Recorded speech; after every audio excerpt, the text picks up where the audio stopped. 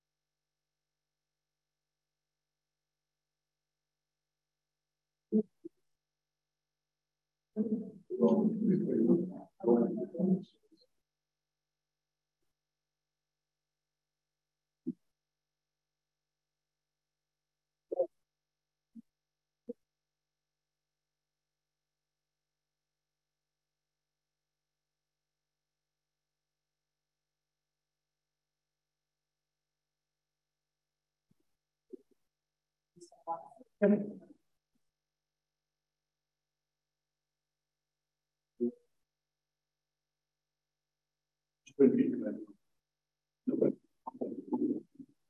right, good evening, everyone. Thank you so much again for your patience. We do appreciate it.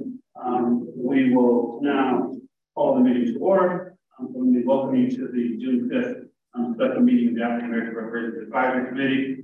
Frank McDonald will be co-leading along with Vice Chair Collins to the right. Want to, as always, thank our Vice Commission staff. Amelia Martinez Bankhead, Brittany Plata, Joel Stewart, Side Manuel, and Coach for providing effective assistance and support for today's meeting. There are a few announcements. Secretary. Good evening, everyone. I ask that everyone in the audience please stop talking because we have a lot of there are issues with the acoustics in this room. Thank you. This evening's meeting is being held at 25 Manus Avenue, room 610. Members of the public can join us in person or participate remotely. Public comment will be available on the one item on this agenda. People will be given 2 minutes to speak. People attending in person will be called to speak first, followed by those of you attending remotely. Anyone calling in, please mute your phone until asked to speak, or mute your PC until asked to speak. Please use the raise hand icon to indicate you would like to participate in public comment.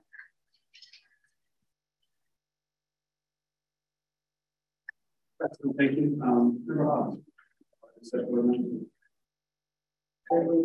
We honor the gifts, resilience, and sacrifices of our Black ancestors, particularly those who toiled the land and built the institutions that established the city's wealth and freedom.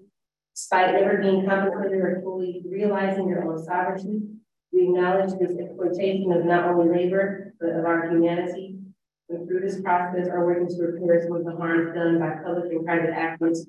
Because of their work, we are here and will invest in the descendants of their legacy. Thank you so much. Member Carter, not going to be the person tonight. Member Barrett, you mind reading the land acknowledgement?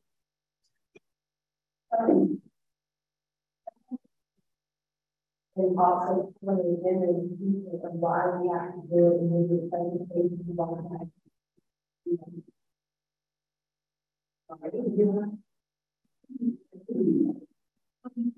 It's actually a city policy. The Roman leading any city meeting, we're supposed to start the meeting with land acknowledgement. Yeah, I understand the policy. I just don't understand why Black people have.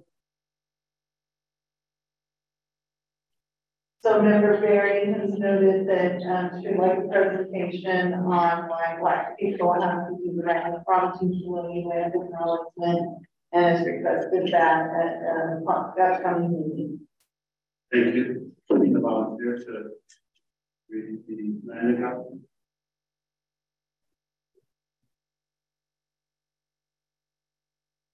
And also read land development. Okay. We acknowledge that we are an unceded ancestral homeland of the Ramaytush Ohlone, who are the original inhabitants of the Circle Peninsula. As the indigenous stewards of this land and in accordance with their traditions, the Ramaytush Ohlone have never ceded, lost, nor forgotten the responsibilities of the caretakers of this place, as well as for all people who reside in their traditional territory. As guests, we recognize that we benefit from living and working on their traditional homeland. We wish to pay our respects by acknowledging the ancestors, elders, and relatives of the Ramaytush community by affirming their sovereign rights as first people. Thank you, Vice Chair Collins. Secretary Mike, call first item.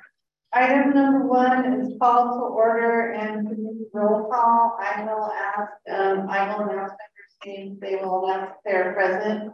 We do have some members attending remotely. They will be able to participate in the discussion about the recommendations, but their vote, according to city policy, will not count because they are attending remotely and not in person.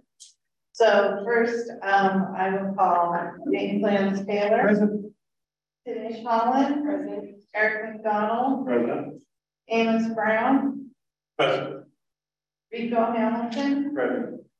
Nicole Cunningham. Present. Gloria Berry. Daniel Landry. Tiffany Carter. Present. Gwendolyn Brown. Present. Anita Akinem. Present. Star Williams. Present. Thank you. Shakayla McCain. Letitia Irving. Freddie Martin. Quorum is 8, and we have 8 members attending in person, so the meeting can be called to order. Item number 2 is updates to the African American Reparations Advisory Committee draft report. It's the discussion and possible action item. It's time for members of the African American Reparations Advisory Committee to discuss and potentially update recommendations for the final San Francisco reparations plan, including any updates to eligibility requirements. There will be a presentation by Eric McDonald, Chair, African American Reparations Advisory Committee, Denise Collins, Vice Chair, African American Reparations Advisory Committee. There will be public comment on this item first, followed by committee comment. Thank you, Madam Secretary. So, as a reminder to all of our attendees of the meeting tonight, it's a special meeting, a carryover from our last May 8th meeting, regular meeting in May. To potentially make edits, as was just read, to recommendations that are currently in our draft report. We'll also be voting on to approve recommendations that have been introduced in 2023 since the draft report was submitted. And so that's what we'll walk through as far as we can get tonight, time allowed. As always, we will first take public comment on this item. We're going to please limit your comments. We're going to ask you both individuals in person as well as folks who are joining online. Please limit your comments to recommendations related to eligibility of specific subcommittees, economic empowerment, education, health, and policy. And then following the public comment, we'll have committee discussion. People providing public testimony should address the remarks of the committee as a whole, as always, and not to individual committee members or department personnel. If any person would like to make or provide public testimony, we're going to invite you in just a moment to come to the podium. So what I'd like to do now is open public comment. I'd like to begin in the room, and then we'll go to public comment that is online. Yes, ma'am. Mr. Chair, two members of the public have advised me that they can only hear the secretary's voice, and they all, including myself, could project more so that those on the call can hear. Absolutely can do that. So apologies. We're going to begin with public comment. We're first going to invite those who are in the room to provide public comment, and then we'll go to those who are joining remotely. So if you are in the room and would like to share public comment tonight on, again, our agenda item, we invite you to do so now. If you can make your way to the podium, that would be fantastic. Maybe let's do this. Clearly there are several which is fantastic. Why don't we begin at this end and work our way down the front row here, please? Just Francine? No. Okay. One second. And again, a reminder, you have 2 minutes for public. Thank you. Good evening, everybody. My name is Norma Gallegos. I am a member of Radical Women, a longstanding socialist feminist organization, and I'm also born and raised in the city. And I really appreciate the proposal from the committee, as Black history is so important. And I just want to say that it's been a long time for reparations. My family comes from Mexico, and we understand what oppression means coming into this country and what it's done to Black and brown people. I do think that it's important that while individual reparations is important, as well as just showing that collective reparations is also important, I do think that the community is important to be acknowledged, and overall that those who have immigrated into communities also are impacted by racist policies. Afro-Black folk that are in our communities should also be allowed to be under this reparations program, to be given, ensuring that healthcare and that education is desegregated. There's employment, there's housing for everybody. It's a shame that we have to be doing this under the halls of injustice. I think that just overall, everybody needs to be given reparations and not just given to a certain amount of individuals. So I'm just addressing this as someone who's from the community. I've seen and I've worked with young Black and brown youth, and the amount of racist policies that have impacted us under the United States government. And I'm hoping that this proposal will continue to uplift our communities. Thank you. Thank you.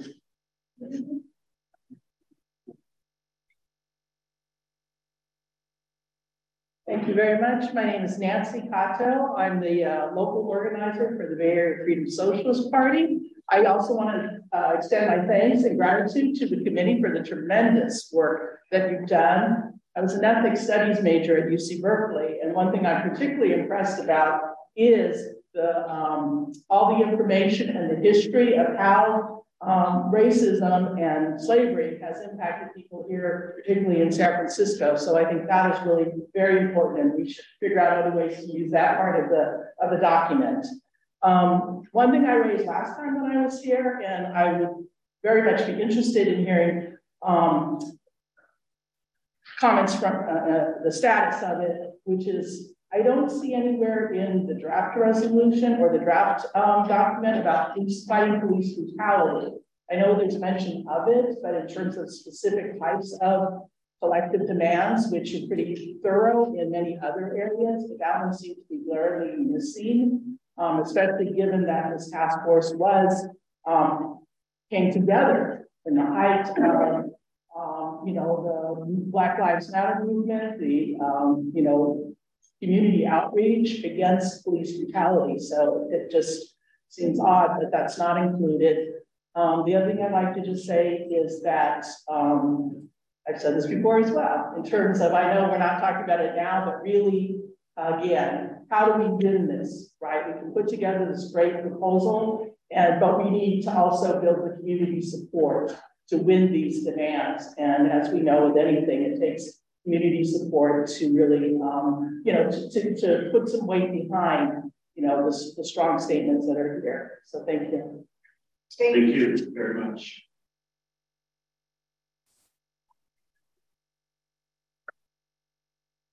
Hi, I am Christina Lee. I am also from the Freedom Socialist Party. I'm the Comrades of Color Caucus coordinator. And I, once again, would like to speak on the matter of eligibility. I really love all of the updates that have been made to the draft reports or draft proposals eligibility.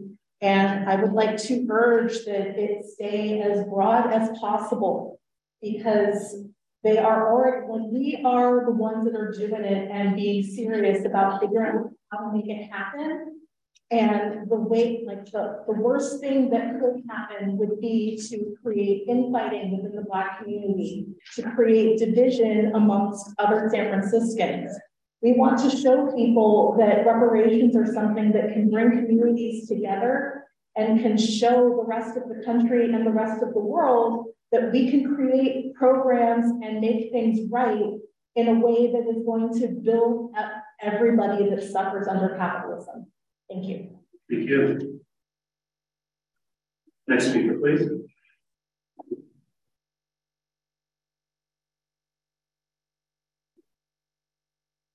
My name is Ron Carter, and I'd like to address the issue that I see here about Black business entrepreneurship. It happens that I created about 60 companies and I launched them all on Facebook. They haven't done so good because Facebook's gaps in their software frequently make the websites impossible to locate. Some of them have actually been suppressed, like African American Economic Improvement Movement to Save an African Economy. That website, you can't find it. It's launched on Facebook, but if you go in and try to find it, you cannot find it. All these companies I've created are to be jobs programs. I think Chicago would be jobs programs for people who are unskilled and have no skills. Now I see that you have created a provision to ask and request money to fund programs that provide training for people to go into skill training, but I want to close that gap. And what about people who don't have any skill or any training? I want to create a way for them to be able to make some money. And so I'm asking the committee to include this language in this document, to ask the government to take a look at my companies and ask them would they play a part in helping to fund them so that they could be jobs programs for people who have no skills at all. And so that's my hope. Hope you will take this into consideration.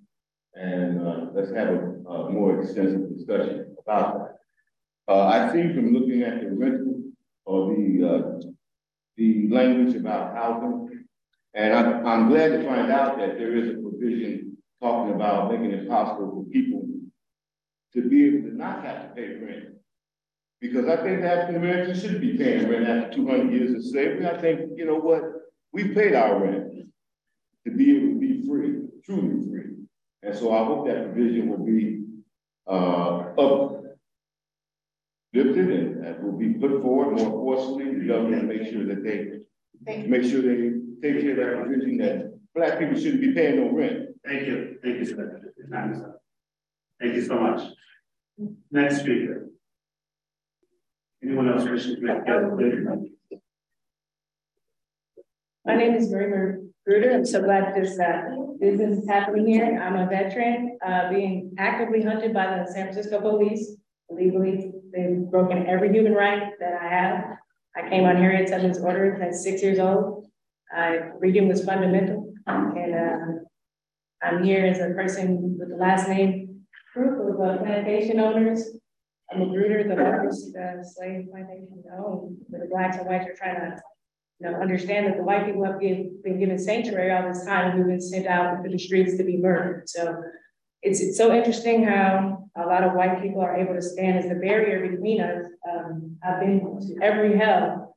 I'm talking, they've sent me to the insane asylum. They've tried to threaten my humanity. I speak from my panoramic views in Inner Sunset and use my First Amendment right, and it is not legal to be Black. I'm telling you now. I'm telling you now, if you are brown and you believe you have some space, you do not. Nothing is true. And I've eluded by the grace of the Most High's consciousness. Am I being detained? Who's arresting me? What are you doing? Making people stop? Holding on like I'm playing tag when I was 4 years old with the LA light years, like, and making them not take me and abduct me. I'm telling you now, you are not safe here. I came out of my house just to tell you, there's a Klan group of police that live in my neighborhood and not in my backyard and all of those things. No housing vouchers to save you. I'm 100% service-connected veteran, retired for life. Came on Harriet Tubman's order to tell you, there's no asking. They will be up to this all the time, just so you know. Thank you.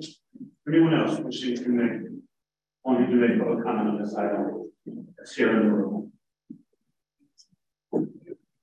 Seeing none, let's go to online, please. First, we'd like to call Catherine Campbell.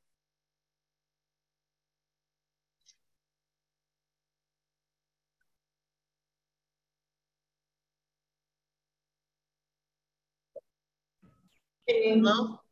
Hello, thank you. Good afternoon. I had a hard time getting on here, but I'm here now. These are comments for the reparation? Yes. Okay. Well, I just want to say this, that a lot of us are, you know, people of color who have family that were, you know, part of the slave trade, and for decades and hundreds of years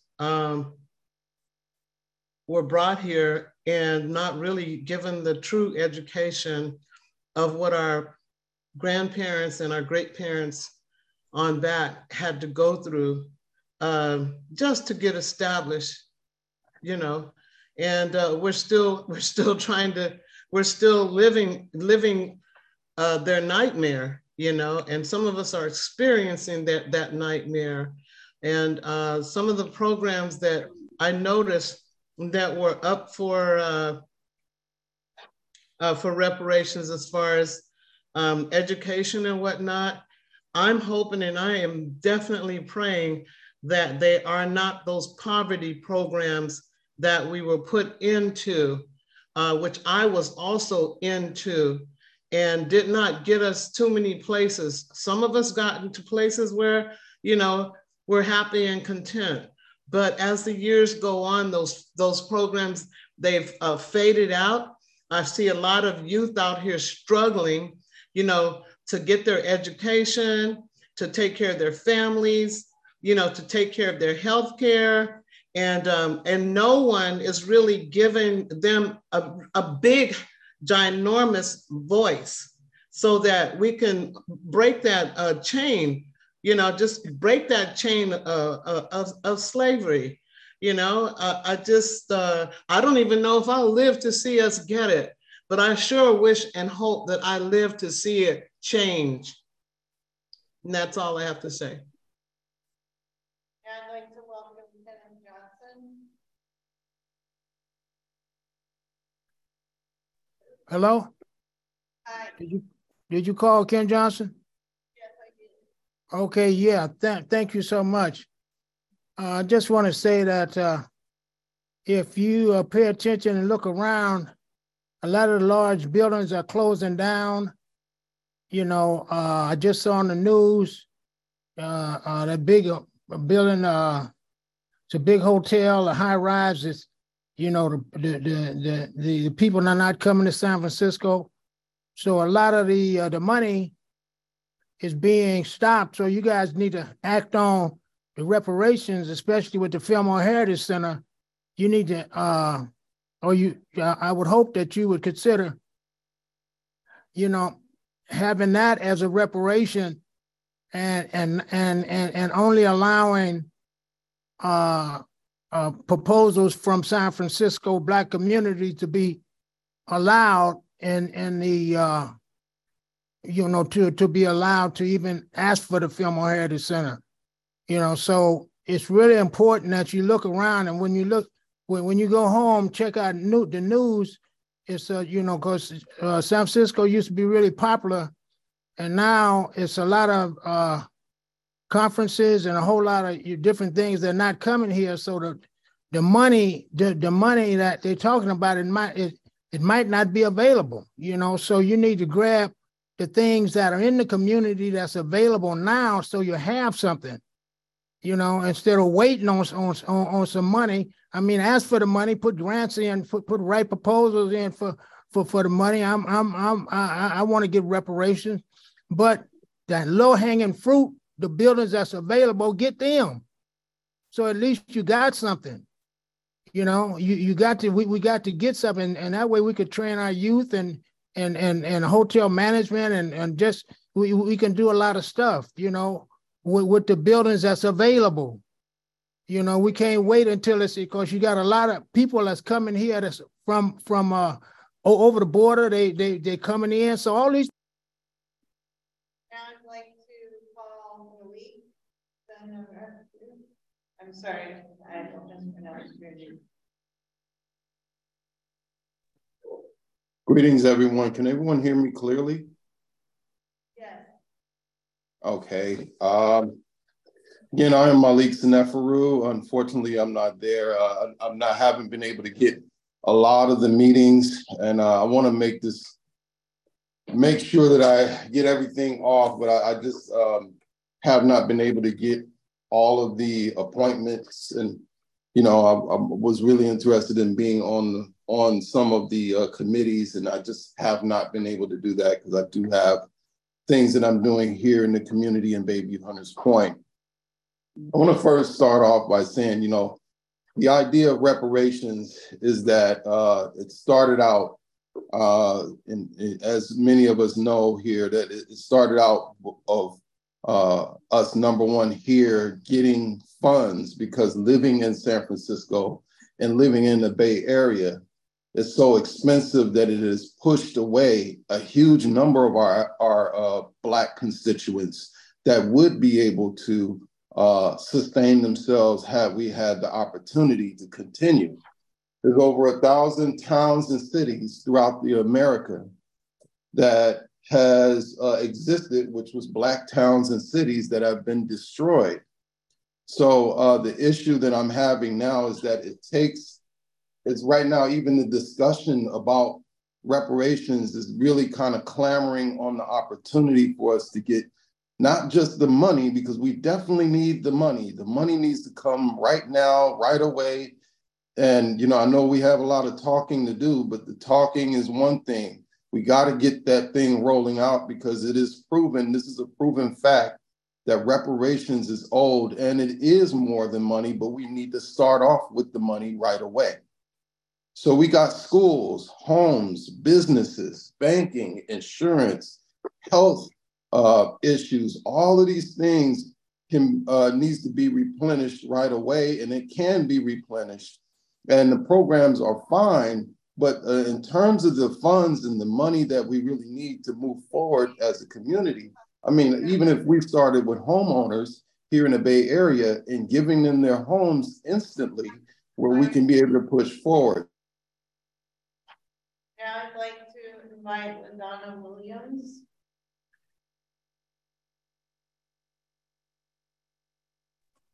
Good evening, LaDonna Williams. Can you hear me okay?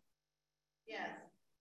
Yeah, so first of all, I just want to say it is very triggering to hear folks get in here and take up space from Black folks.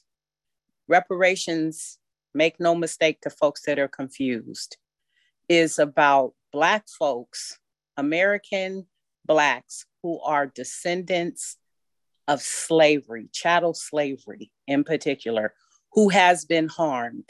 That is what reparations is supposed to be about in America. We are the only race, the only group of people who have not been paid for our harm. And to sit here and allow folks who already are coming in here, taking up resources while we accommodate them in the name of humanity, making space for them, and they come in here and they slam the door in our faces. We have no patience anymore for people coming in here saying that they should be due reparations along with Black folks.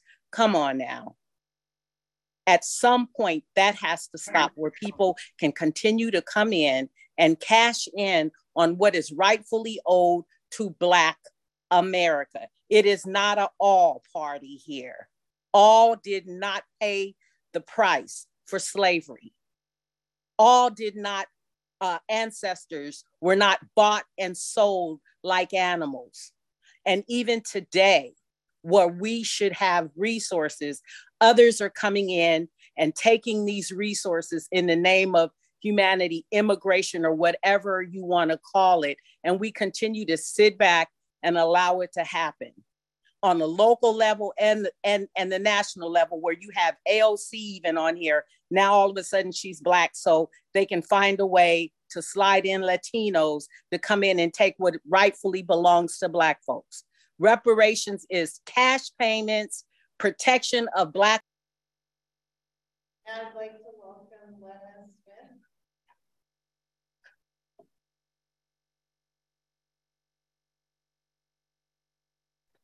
Hello.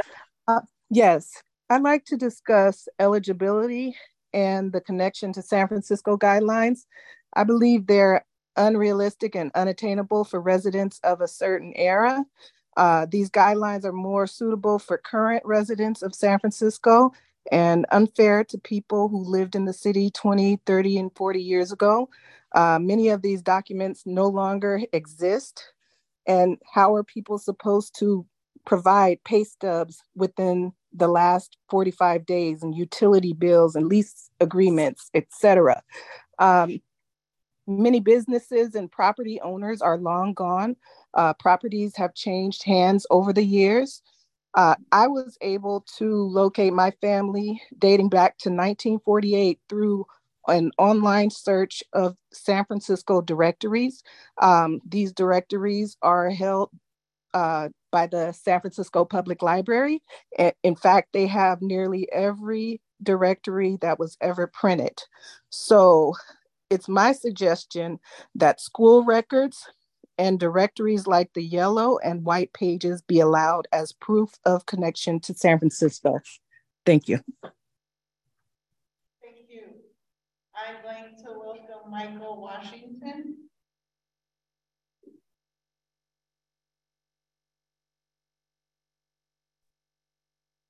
Hello, I'm sorry. My name is Caroline Washington, and I accidentally signed in with my husband's Zoom.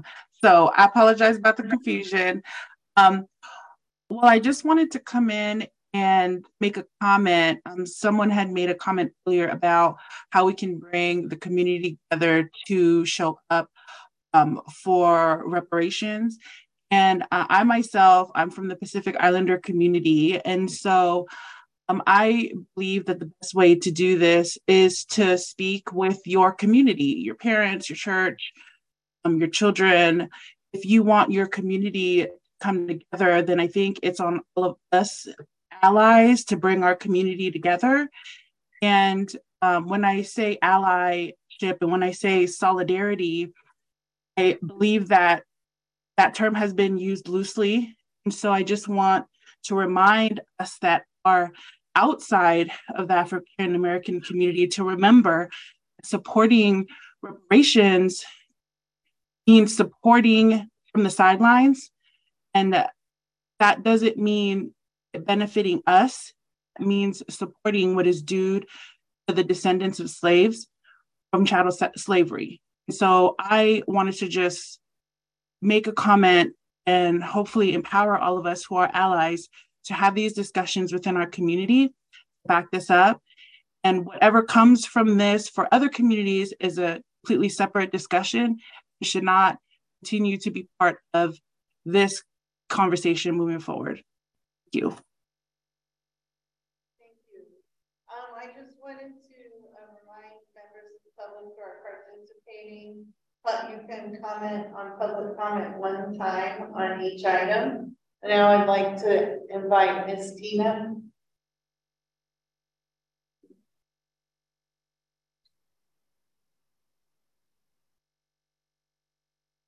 Ms. Tina, can you unmute yourself?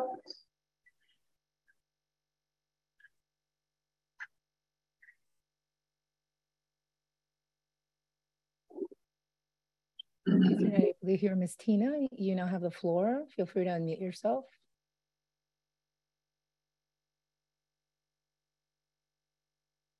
Okay, why don't we go to Diane Washington Shepherd and then try Ms. Tina again later.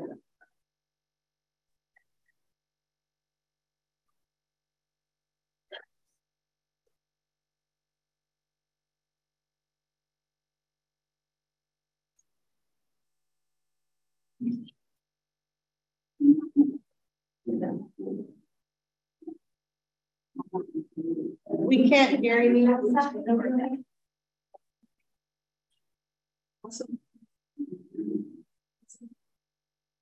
I can see that your microphones are muted, but we can't hear you on the call.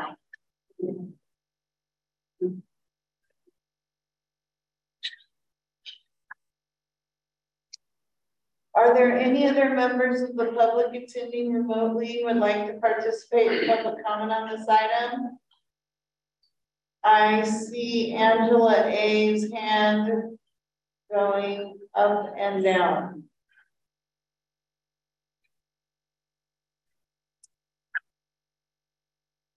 Okay, let's try Elena Vargas.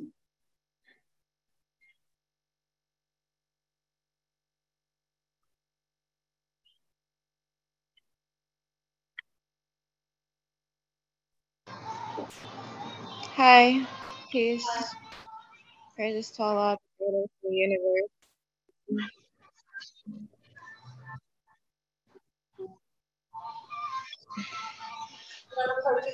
I think that everything that's been said is great.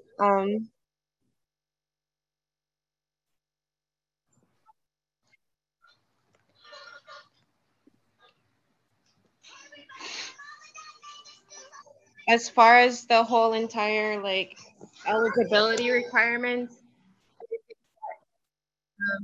of course it's our Black community or Indigenous community or Moorish community,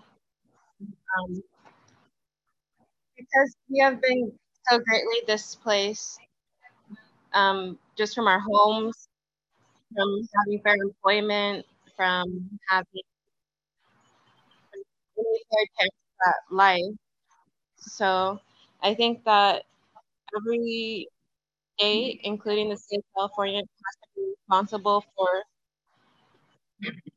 the ways that they lack policing people or police brutality, whether it's by just forcing people to adhere with contract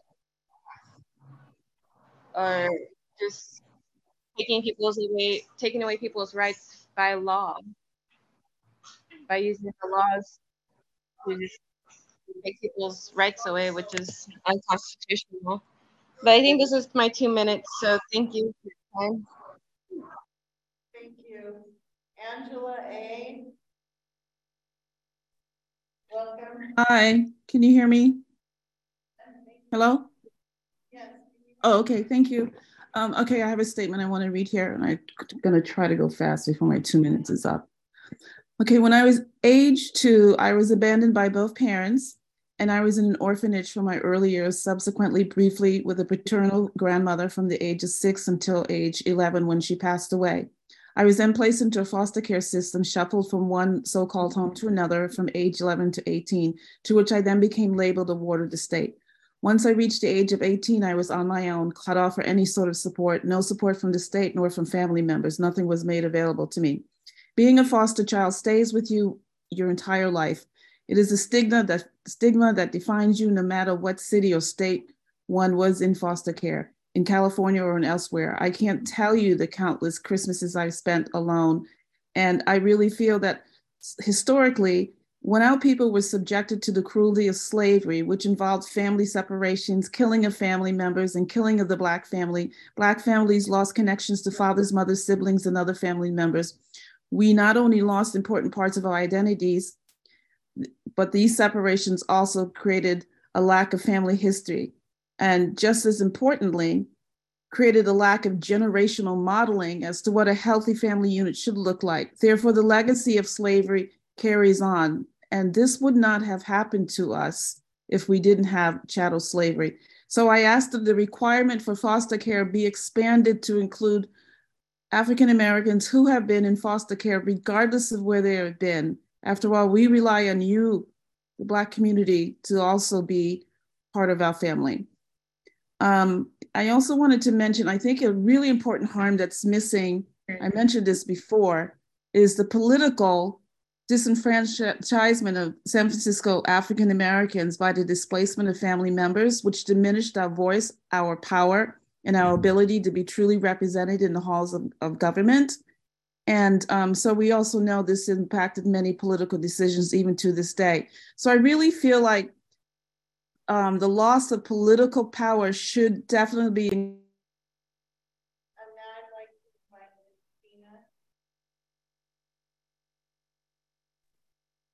Hi, I'm Tina Combs Bulan, and appreciate being here. I hope that you can hear me now. Thank you. I wanted to comment on the eligibility requirements. I did try to review the proposed amendments to the draft. The Excel sheet I found to be somewhat confusing and unclear, notwithstanding I know the hard work and many hours that the committee has worked on this. So I'm not casting any particular blame. I did want to say that more pointedly, that it appeared that I wanted to echo a prior comment that the proof of connection that related to using school records appear to not be in the current proposal. I hope that that's not the case, because like one of the other public commenters mentioned, that is an important and accessible set of records, particularly for San Franciscans. I'm one of those. My mother, now deceased, is one of those. My grandfather is one of those. And without being able to use that kind of record, the eligibility appears to be biased and would in fact result in a bias in favor of people who have a more recent connection to San Francisco and who can, pull up pay stubs and lease information and that kind of thing.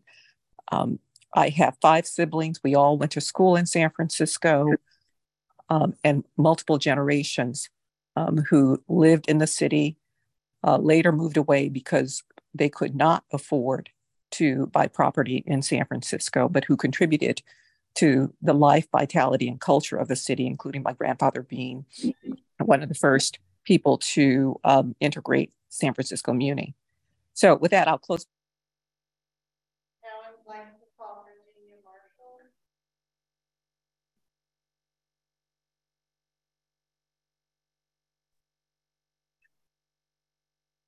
May I speak? Good evening, committee. My name is Virginia Marshall, a recent retired educator with 36 years at SFUSD. I want to commend the committee for all your hard work over these months and years for reparations for us. I pray that I will see it in my lifetime and my children and grandkids' lifetime, but especially my lifetime. I don't know about school records. I know the district keeps school records for a period of time. I think someone should look into that and see if that's possible for going back generations. And I just hope that all the committee is on one accord, that the California committee is on one accord, and that African Americans in San Francisco do see the fruit of your work, that we receive some monies for the harm that's caused us and continue to cause us here in San Francisco, because Black flight is very real. Our young people do not have jobs. They can't even rent a room. And this graduation class of 2023 cannot even rent a room in the city where they were born in. So thank you so much for your hard work. I'm looking forward to the vote on June 30th, and I hope that I do see reparations in my lifetime. As I mentioned in the past, it does work because my father, a farmer in West Tennessee, because of the tenacity of a young farmer down the road from us, in the country we say down the road, the farmers who were harmed by the whites in that town did receive reparations. So again, thank you so much for all of your hard work. Ashe. Now I'd like to call Lance Burton.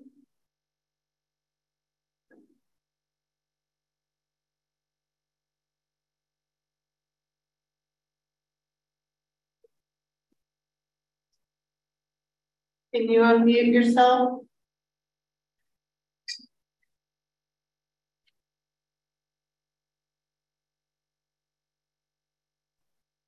Okay. I just want to note that there are several levels of reparations that are taking place across the country. H.R. 40 in Congress is still in play. The state, as we all know, is also trying to organize reparations. And here in San Francisco, I think it's important to take note that we have a 90-year legacy. I mean, our forefathers, our fathers, our grandparents, our great-grandparents went to the war to win democracy for the United States.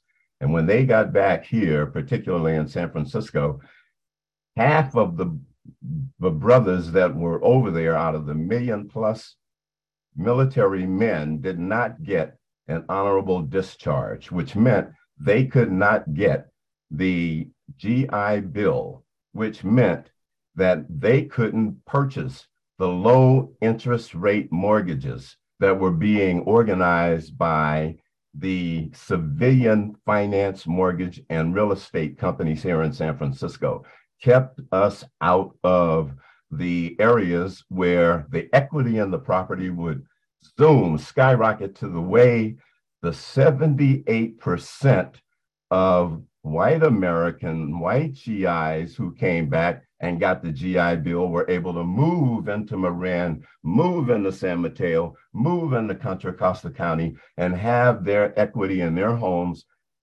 generational wealth, decade after decade after decade after decade. So I don't want anyone to tell me that they had nothing to do with slavery, because every one of these kids today have inherited houses, cars, bank accounts, and we, unfortunately, were not able to do the same thing. And that is the reason for the wealth disparity in the Bay Area today. That is the reason why you have people laying out on the street trying to find some shelter. That is the reason why kids can't get into the best educational facilities that all of those kids that you see at Berkeley County.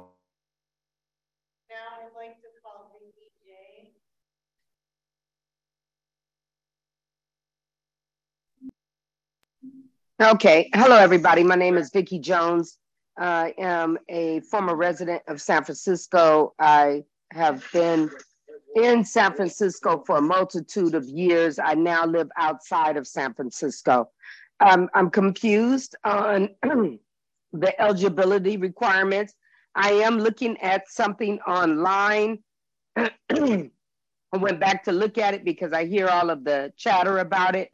It's on your website, and it's called the Draft for San Francisco Reparations, drafted December 2022. It does mention San Francisco school records. I'm a certificate of preference holder, so I think that qualifies me, but the school records thing is, I'm hearing it being said that those are not qualifying factors. Is there an updated eligibility requirement? If so, how do I get hold of it? Last thing, how do I become a part of the committee? I've emailed and I've not received a response. So if somebody could respond to me via email, Vicki Jones, that would be great. Thank you. Thank you. Are there any members of the public attending remotely who would like to participate in public comment on this item? If you would, please use the raised hand icon. Mr. Broadnax.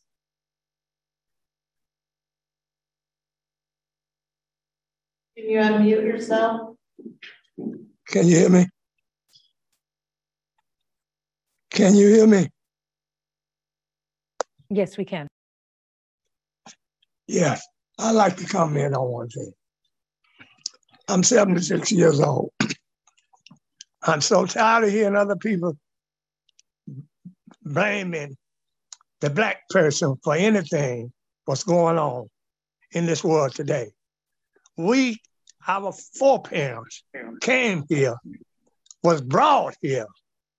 We didn't come on our own, and used us and still using us today. People, let's wake up. Let's fight for what's right. They promised in the days, they promised they were going to give us 40 acres of land. And here it is in 2023. What have we gotten? Nothing. So let's just keep fighting until we get what belongs to us. Thank you very much.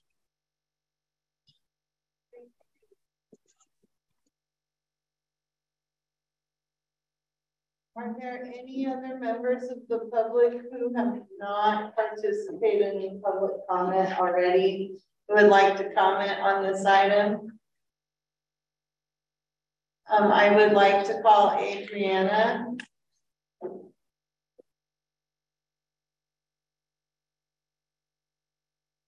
Okay, Adriana, hand was raised and disappeared. Adriana?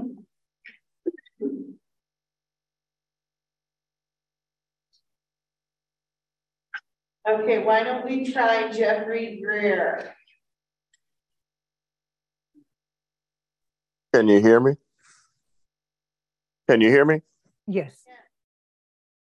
Yeah, well, as you know, I've been here several times and made several statements, so we'll just get to the point and cut the conversation and cut the check.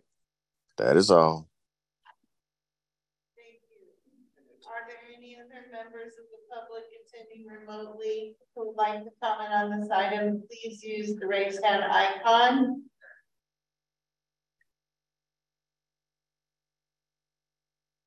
Okay, Chair McDonald, I don't believe this person has already participated in public comment once. So I don't believe there are any new members who would like to, members of the public who would like to comment on the item. Okay, thank you so much. Saying non-public comment is now closed. Colleagues, now let me just articulate the path we're going to try and take and invite your cooperation.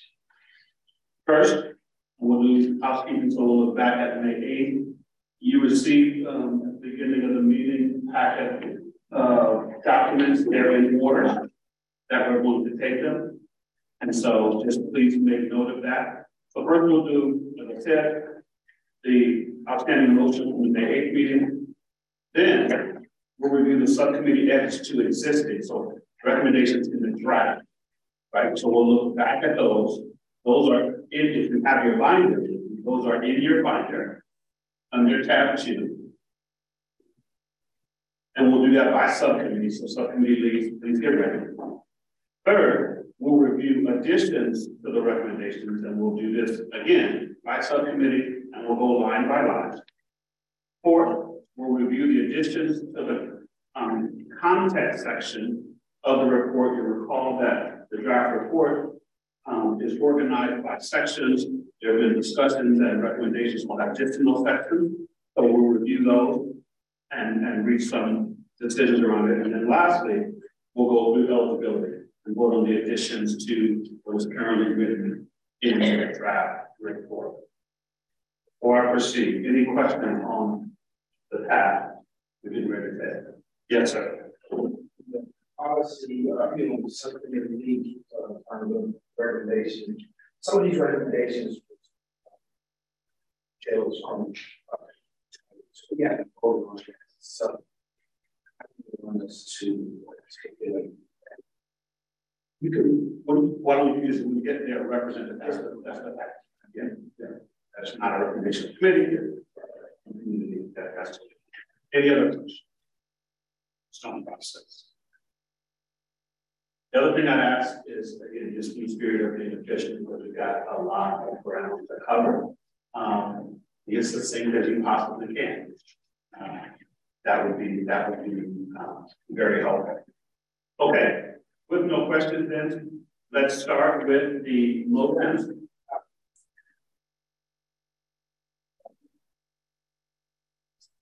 Yes, sir. yeah, I remember that board.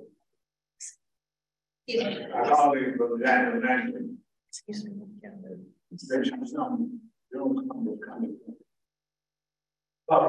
I've been presented. Indeed, as deliberating body, we have done the right thing of giving here. I want us to also consider going to get any traction. It's still out there. We sort of gave birth to this.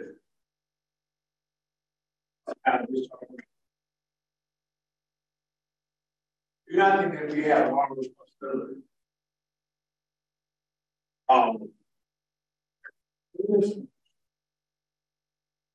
Showing the practical consequences.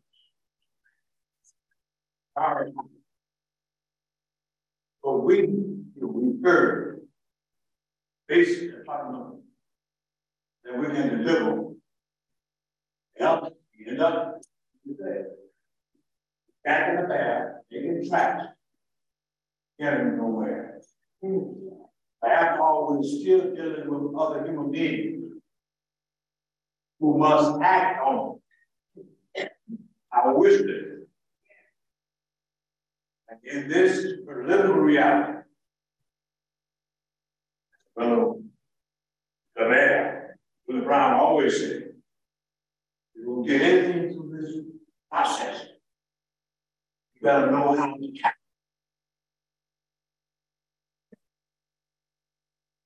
To influence people, wage for. In my estimation, one side, you can pat your head and rub your belly at the same time. You gotta make it a two-way thing and be practical. In addition to being analytical, please, please, let's keep that in mind. This is about the people. And at the end of the day, history will record whether or not we did the thing right and just of the people. Thank you, Mr. Chairman. All right, so yes. Yes, as far as our recommendations, we have 111 so far. I'm sure tonight some of the committees who work a lot every month with the public to come up with even more recommendations to add to the report. If we consider prioritizing, is that going to take away from all the hard work the public and communities have done? Will it be 4 recommendations as priority from each committee? And is that something we should be voting on, or how is that going to work? Because we talked about it at the subcommittee meeting about prioritizing recommendations. So let me ask this important topic of discussion. Let's visit recommendations, whether we prioritize or not, when we come to recommendations.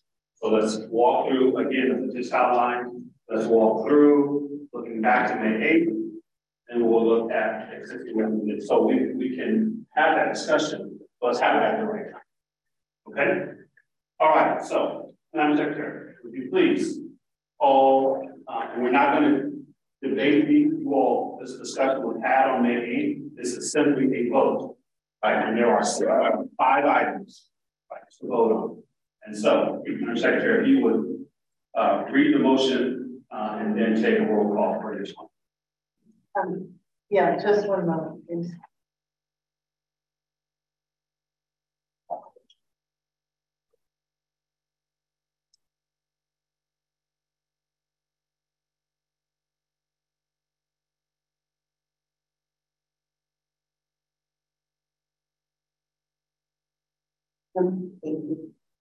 Kathy, can you remind everyone that those who are on Zoom cannot vote per the policy? Oh, yes. So per the legislation allowing for remote hybrid meetings, all committee and all members of each commission or committee can only vote and count towards quorum if they are present in the actual chamber. That was something that was ended after the COVID-19 emergency ended. So the first motion that we will, that I'm asking members to vote on this evening is motion 1 adopt language used by the state task force to amend the eligibility. That requires twice. Oh, this one then? For the second one. Okay, thanks. Motion two, motion that the connection to San Francisco requirement should read, born in San Francisco up to the year 2012, has proof of residency in San Francisco for at least 13 years for eligibility. Section 2, connection to San Francisco. It was introduced by Member Berry. Member Urban stated that it should be born and or migrated. Member Berry accepted that recommendation and the changes in the from 13 years to 10 years. So the final motion on the table was motion to amend 2B SF requirement to born in and or migrated to San Francisco before 2006 and has proof of residency in San Francisco for at least 10 years. This motion was introduced by Member Berry and seconded by Member Ekanim. I will call roll and members will say if they are affirming this or if they are against this particular motion. James Lance Taylor. Yes. Tanish Holland. Yes. Eric McDonald. Yes. Reverend Dr. Amos Brown. Yes. Rico Hamilton. Yes. Nicole Cunningham. Online, I can't vote. Gloria Berry. Daniel Landry. Yes. Gwendolyn Brown. Yes. Okay, that motion is adopted. Now we were going to take motions 3, 4, 5, and 6 together. And motion 3, but I am going to read it into the record. Motion 3 is a motion to change the harm of personally or the direct descendant of someone incarcerated by the failed war on drugs to an individual or direct descendant of someone who is arrested, prosecuted, convicted, or sentenced to SF, San Francisco, for a drug-related crime and or served jail or a probation sentence in San Francisco during the war on drugs, which is June 1971 to present. This includes individuals who received offenses and served as juveniles. This was introduced by Vice Chair Holland and seconded by Member Berry. Motion number 4 is motion to update the harm. What? Yeah, say, yeah. Should I be reading all of them into the record? So it's just same house, same file on motion 4, 5, 6, and 7. You read each motion one at a time, but they not read the next motion. Okay. Motion 4, motion to update harm. Record of attendance in San Francisco public schools during the time of the consent decree to complete desegregation within schools to read. Record of attendance in San Francisco schools during the time of the consent decree to complete desegregation within the schools. This would be same house, same call. Motion 5, motion to add the harm of an individual who is named as a current tenant in the San Francisco public housing or subsidized housing agreement that can provide documented evidence that they are living in substandard or dangerous housing conditions, which includes residents who reported ongoing maintenance issues, submitted rent requests for emergency relocation, and those who witnessed or were exposed to violent crimes be made eligible. That would be same house, same call. Motion number 6 is motion to add the harm.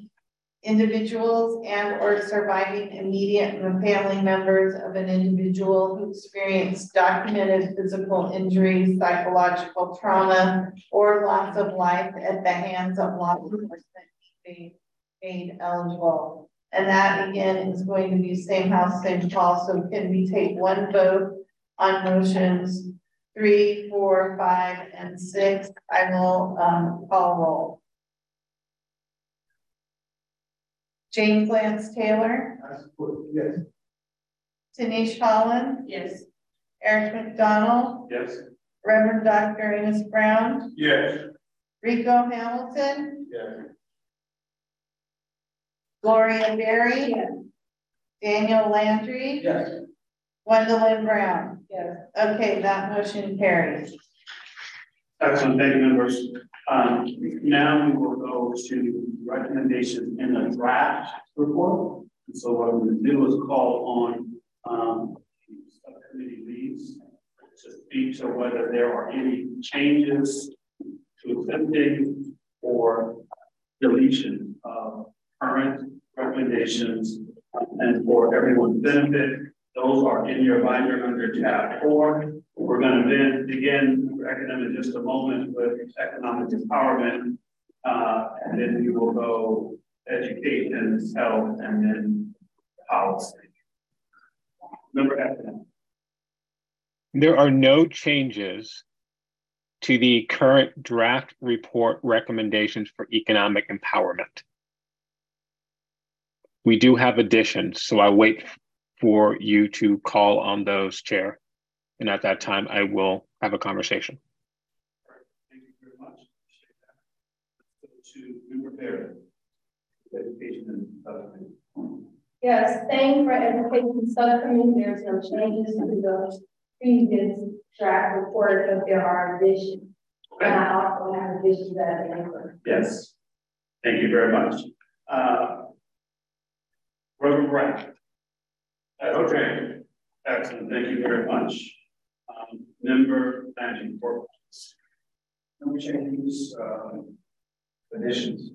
Okay. Excellent. So again, just to affirm and confirm that all of the recommendations in the draft report will remain as written. All right. Let's move into recommendations that are additions. And so, Member Economic, begin with economic empowerment. Great. Secretary Meyer, do you have the correct recommendations from?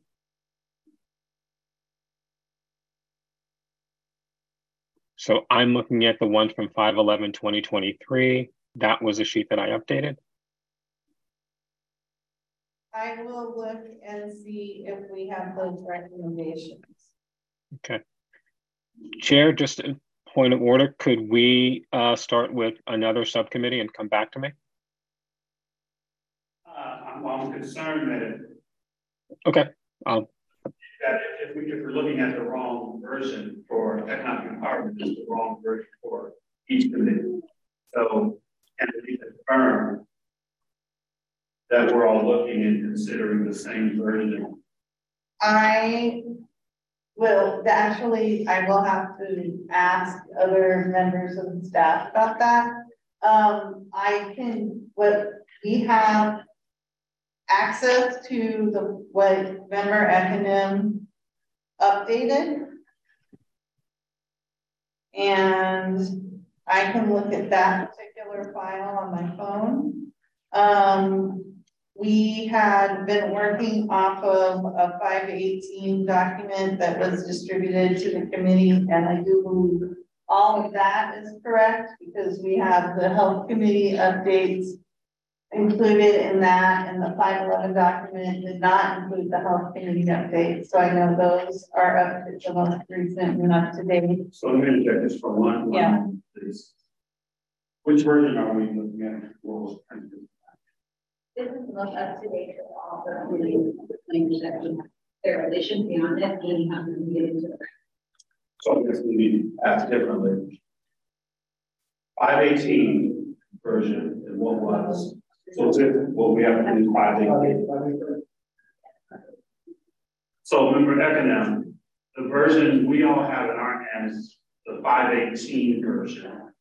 You're saying you're referencing a 511 version, is that correct?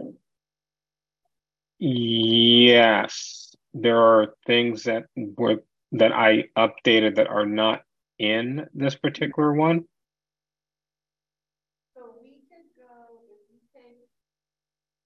education and health and policy first.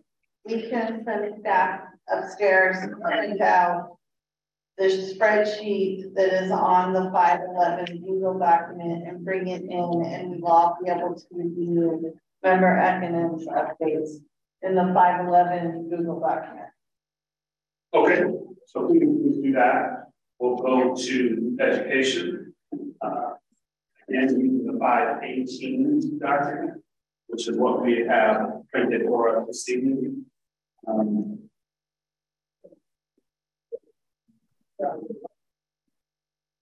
Okay. Yeah, I'm just verifying because I'm looking at one document and it was stuff that was already in the draft. Of course, I was submitted in January. So my email has more accurate than I need to is right. The one you got in place. Right. This evening is the new. I do know that 17 additional recommendations, which actually is in the book, or rather in the document that everyone has. Yes. And I know this verbiage is not what would be in the report, but like I talked to Human Rights Commission briefing about how it would be quoted later in the document. So it's wording, even the specific wording that's going to go directly into the document and that's that following. So what I can do is for 17, I can go 1 through 10. And then if there's anybody who wants to address in this body something that they want to amend or don't think should be in there or think it should be completely out, they can raise their hand. Otherwise, after the 17, we can just do a vote, or is that the yes. Okay. Yes. So want to do it that way? Yes. I'll do 10, and then if someone has a comment on one of the first 10, then you can do that. So, the first one we already adopted that in our eligibility, which we voted on already to include Senator Swain, so that's not necessary. 2, we already did the books. How many examples? We have nice books with the report that Human Rights Commission office has. I think there's some on that table. So we started at number 3. We used to add a section under page 45 of objective 11 and include advocates for foster youth and young adults outside the foster care system and educational pathways for foster care youth and young adults. We talked to, well, I don't want to expound this, but someone has. Anyone have questions? No. Okay. So I'll go with 9 more and then there's no question. Yeah. So this is loosely falls under education, but we think it's really important that anyone who wants the free access to ancestry, genealogy, research services, and DNA testing, that we, through reparations, will provide that person if they choose.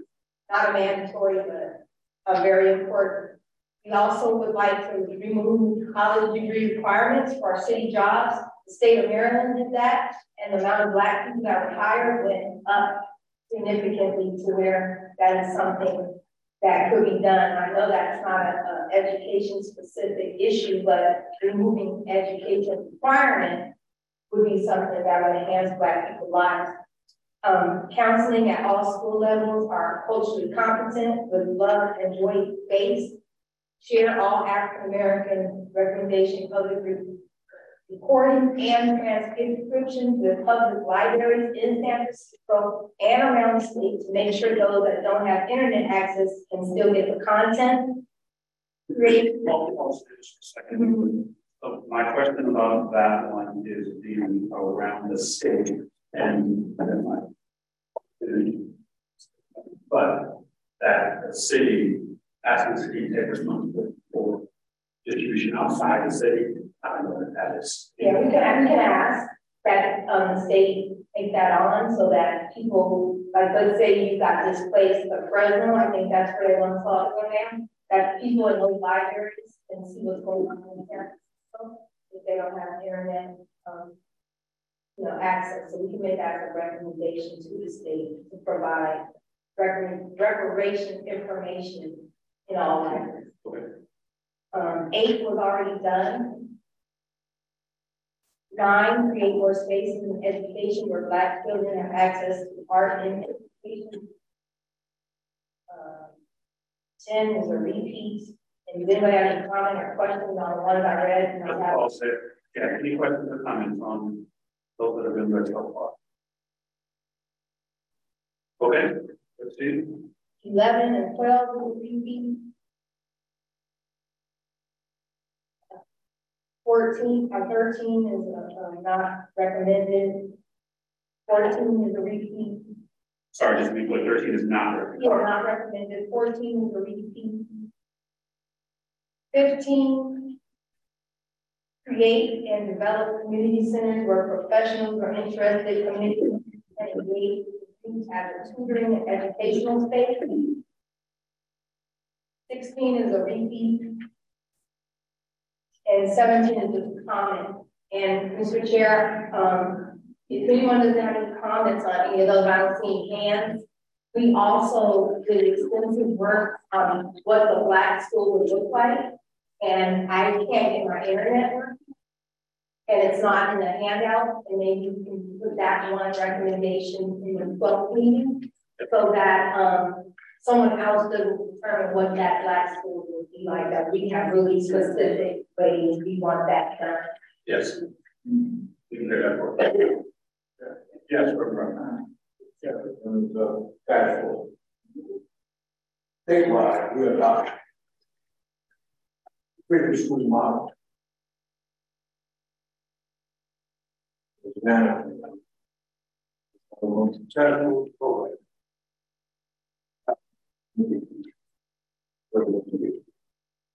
Thank you, through the chair. Thank you, Mr. Brown, Dr. Brown. I will definitely between now and Monday meeting look at the freedom school model. Okay, for purposes right now, we don't do public comment during this period. Okay. Thank you. Okay, so I entertain a motion then to adopt these recommendations that have been delivered. That motion. The second? Second. All in favor? Aye. Any opposed? Any abstain? Okay, excellent. So we are through education and we go now to health. So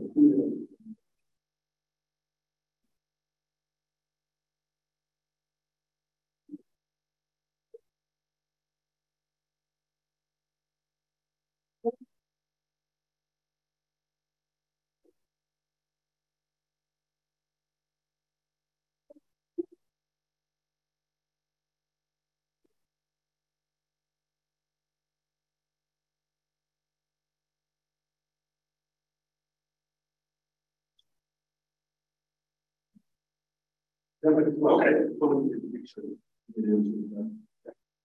right. So we're going out of health.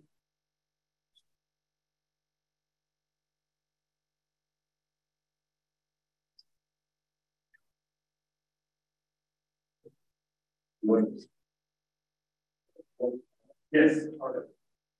Government should foster environmental justice process and address, mitigate, and amend past injustices, while enabling proactive community-led solutions for the future.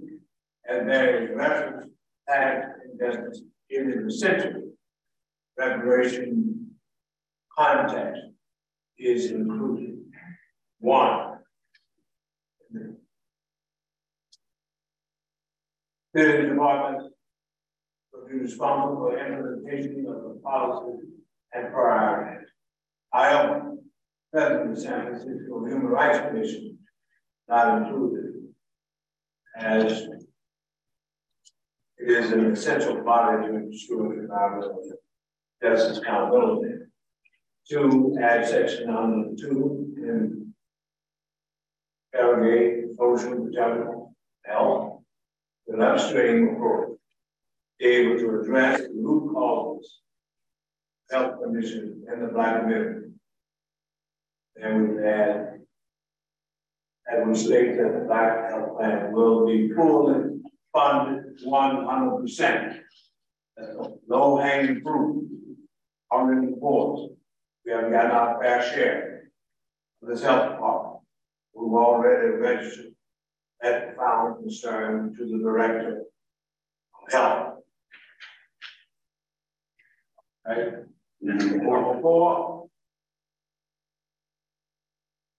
cross-reference the environmental justice framework put forth by the AU Alliance presented to our we have an outstanding problem with the toxicity, the shipyard, definitely, and those other houses development.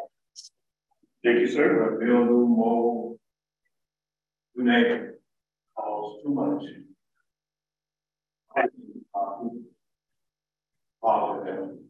Okay, thank you. Any questions, members? Or recommendations? New and your district. All right. Well, I could background could be interested in knowing in the health subcommittee. What is there specific talk about your prenatal care and the experience of women? Oh yeah. And that's all we. That's all we. It's a non-national crisis. Even in Washington, D.C., nationwide, we are the sick. Any other questions? If not, entertain a motion again to approve these additional recommendations from the health committee. I'm approval. Yeah. Second? Second. The second. All in favor? Aye. Any opposed? Anything? Excellent. All right. So we've adopted the 4 additional recommendations from the health subcommittee. Thank you for your work. Let's go to public policy. Speak a little louder. Oh, thank you, Chair. So for the policy subcommittee, we have 17 additional recommendations. Looking at 35, actually, overall additional, but like I mentioned before, we had some of these from the public. So we go through them. If you think about any questions. So just before you begin, let me ask you if you could, because you're making a distinction between committee and community. Right. Are the first 17 committees, is that what you're saying? No, I'm saying that that's the 17 additional was approved by the subcommittee. Understood. And I don't recognize, I mean, I wouldn't say it like that, but I don't recognize the ones that the other ones that was approved by the committee. Consulted were Okay. Proceed. So here we go. Policy. One is increase access to cannabis industry for Black SF. Number 2, create accountability systems to prevent fraud and abuse in the reparations program. Number 3, transfer substantial tracts of public land throughout the state of California to a national reparations trust authority for autonomy in terms of evaluating to the opportunity given granted to Native American people over reservations awarded to them. These lands and these areas of the state will be utilized for major educational, commercial, industrial, business, health, wellness, etc. Benefit people of African descent. My apologies. And actually just to go back and one really briefly, in terms of that increased access, which I fully support, is there a particular legislative acts to call to create that? Of course, is the recommendation pass a law, create a policy, change a particular practice that increases the access? Well, I think the thing that you can weigh in on that, because we haven't talked about that at some level of more so the equity, right? I don't know if we have in real time any updates actually have we been receiving this, and that's consistent with real benefit from cannabis program. Yeah, so a lot of on the call, a lot of people were talking about how the equity program that was introduced by Willie Cohen and how it hasn't been accessible to the people in the community who were harmed by the war on drugs. A lot of those individuals don't have equity. A lot of people get opportunity separate from equity.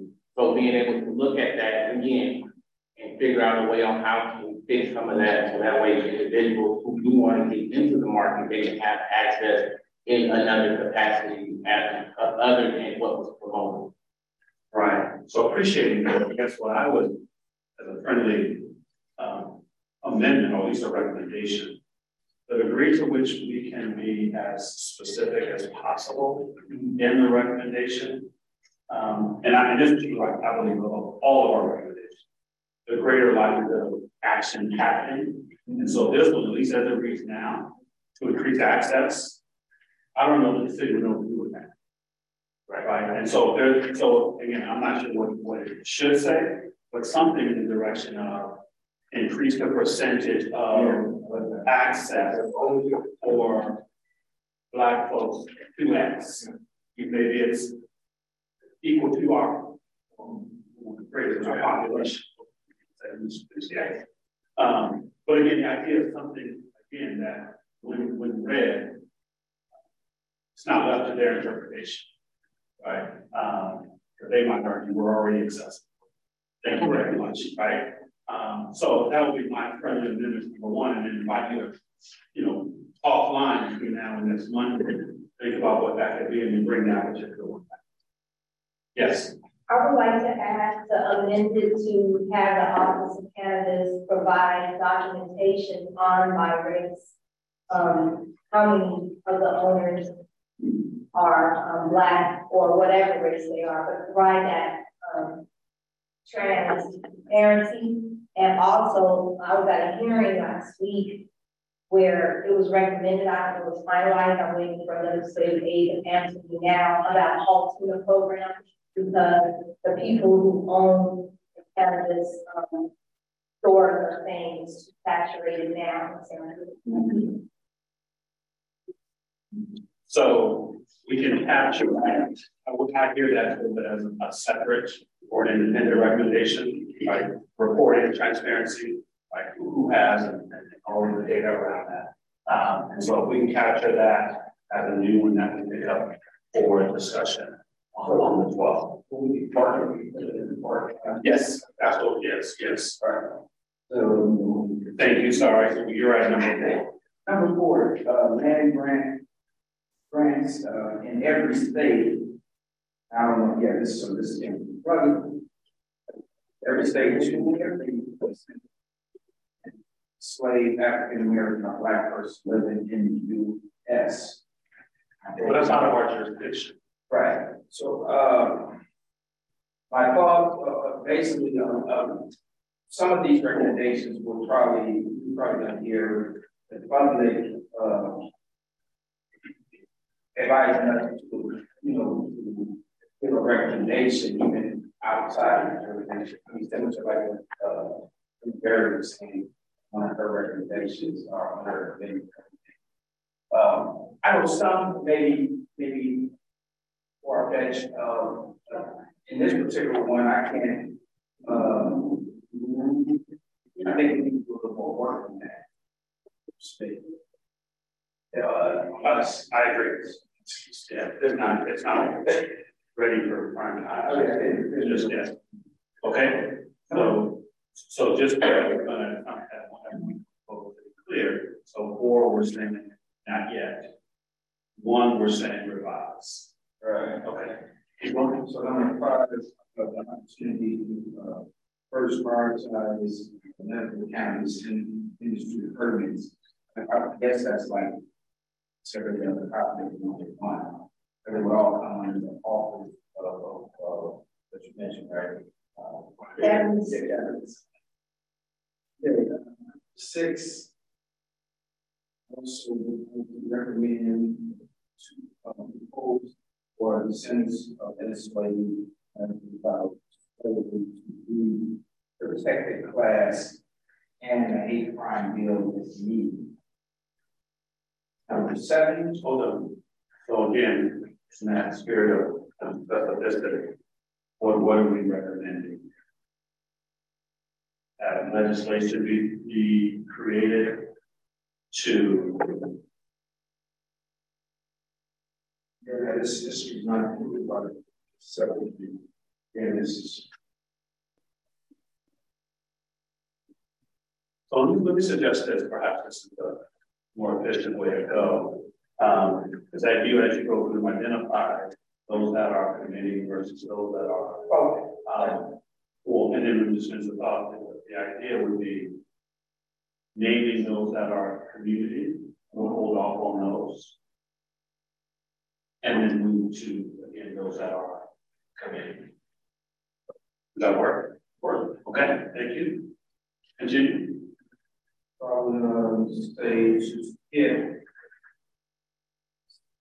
7, 8, 9.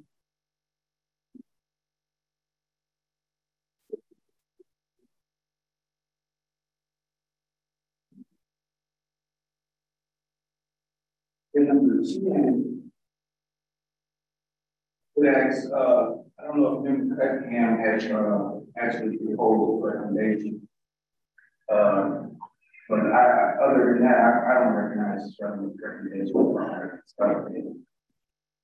Member Cunningham, are you tracking, and if so, is the policy recommendation for 10 familiar to you?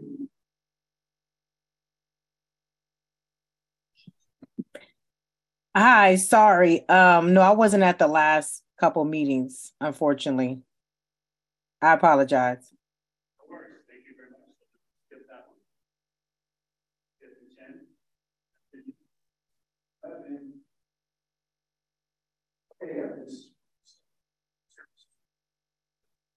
This staff was invited to final recommendations adopted by the Board of Supervisors and American law and part of the City and County Charter of San Francisco.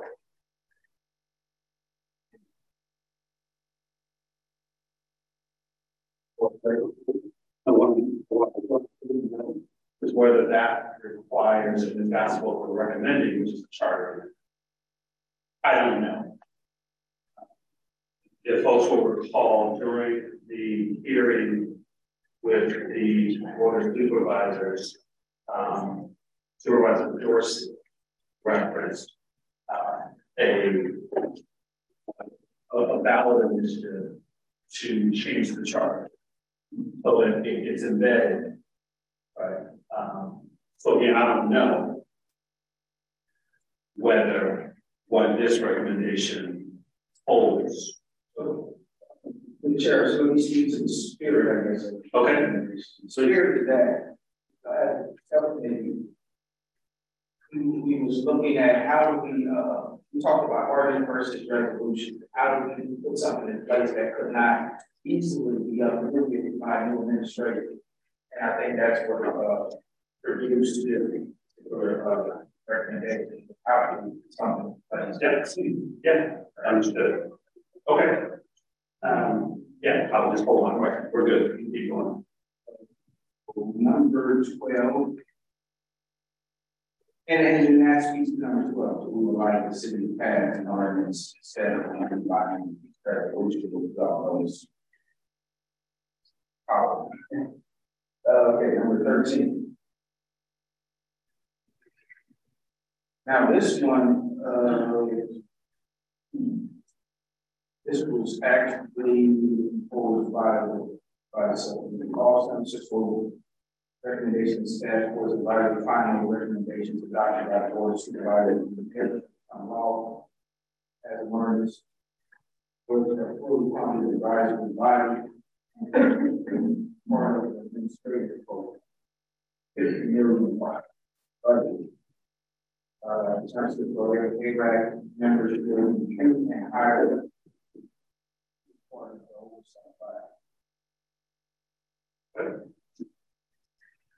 Number 14, create a certificate of preference displacement restitution fund. This fund will be a one-time compensation payout, tax-free COP holders or descendants for the redress of fundamental injustice of past and present harm, racial covenants, housing discrimination policies along the red line from 1960 through 2012. Fund will be paid out installments annually until 2033. I have a comment on that. Yes, please. We're going to get to eligibility later and specifically mention certificate of preference holders and that a possible remedy which was removed from what we discussed at the meeting would be for a certificate of preference holders to get the cash value of what that unit would be today. So if we do 1.3 million specifically, it might shortcome some people who value their property right much more. Again, so yeah, thank you for coming over. So the spirit of this recommendation, after we had our this was COP, right? COP, yeah, this was COP. This is specific for 1.2. So after we met, or after we attended the DTA's economic subcommittee, invited guests spoke about from time that the redevelopment in 1945 up to now on the home value. This is how we came up with this $1.3 million, which would be the difference in terms of value. Now, obviously, like the member areas, it's true. We don't know. I mean, specifically, we haven't really been charged with doing that type of math. Or we try to come as close as possible on averaging out a figure that would be reasonable, but I guess that's open to. So let me suggest we do this, that we hold this language when we come to the eligibility, see where we land there, and in fact suggest we make a change here. Okay. Right? So number 15 is similar to number 14, which number 15, the restitution fund for the displacement people, but obviously the certificate of preference, everyone is not qualified because everyone necessarily didn't live in the redevelopment zone for certificate of preference. So there's a housing displacement restitution fund. This fund will be also a one-time compensation payout of 1.3 million tax-free to African Americans who have displaced and experienced past present harm, racial covenants, housing discrimination policy, and redlining between 1954 to 2012. Funds again will be paid out in installments annually until 2033. And are you saying with that? Or no, not that fine. 25. Support the final recommendations. Hold on, you count from 15. Oh, yeah, we're good. Okay, so number 16, you create an African land acquisition fund.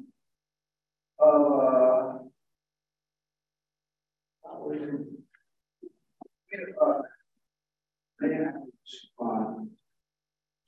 And this fund would actually be a one-time fund, lump sum payment.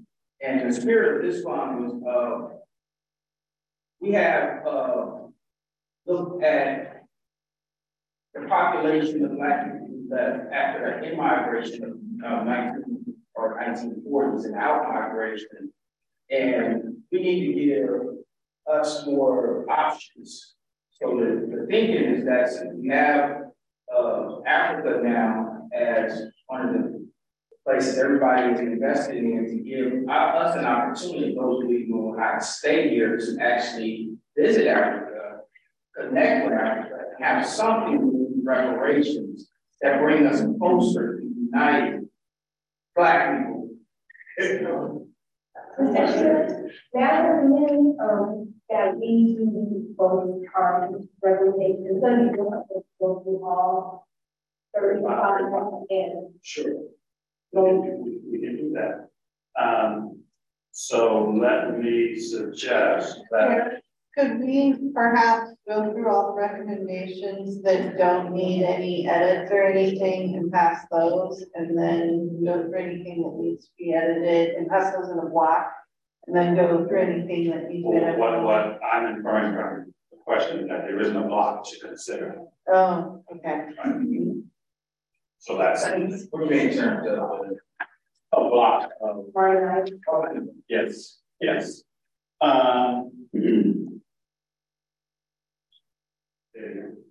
Yeah, let's try that. Okay, so let's go back to the top. Yeah, here's what we're going to do. We're going to do it by page. Okay.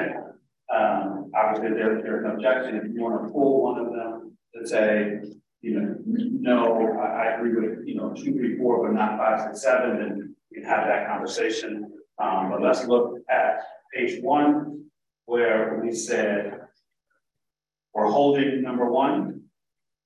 They're going to do some more homework to bring specificity to number 1. We said well, we didn't say anything.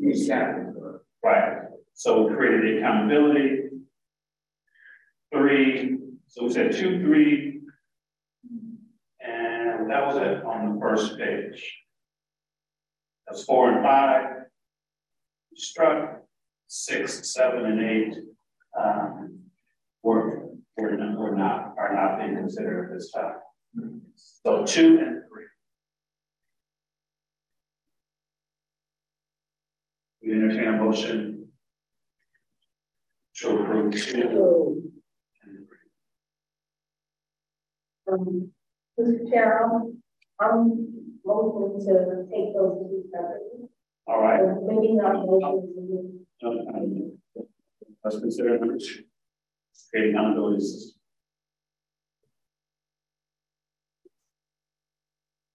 I want to create an accountability system. Pass 2. All right. Is there a second? Yeah. Thank you. All in favor? Aye. Any opposed? 1 opposed. Okay. Any abstaining? All right. Number 2. Passes.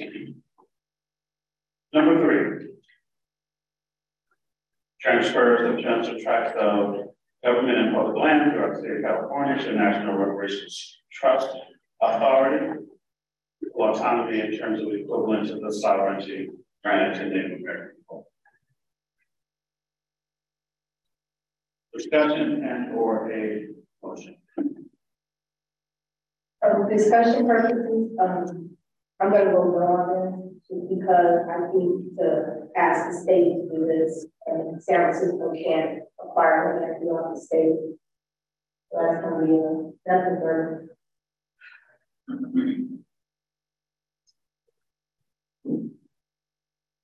Other thoughts? Maybe we modify to probably go by the County of San Francisco.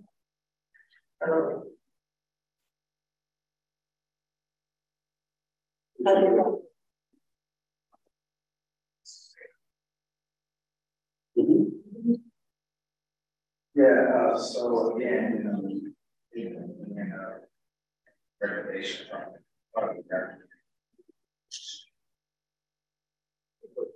Would you accept that? Yes. I can hear that. Yes.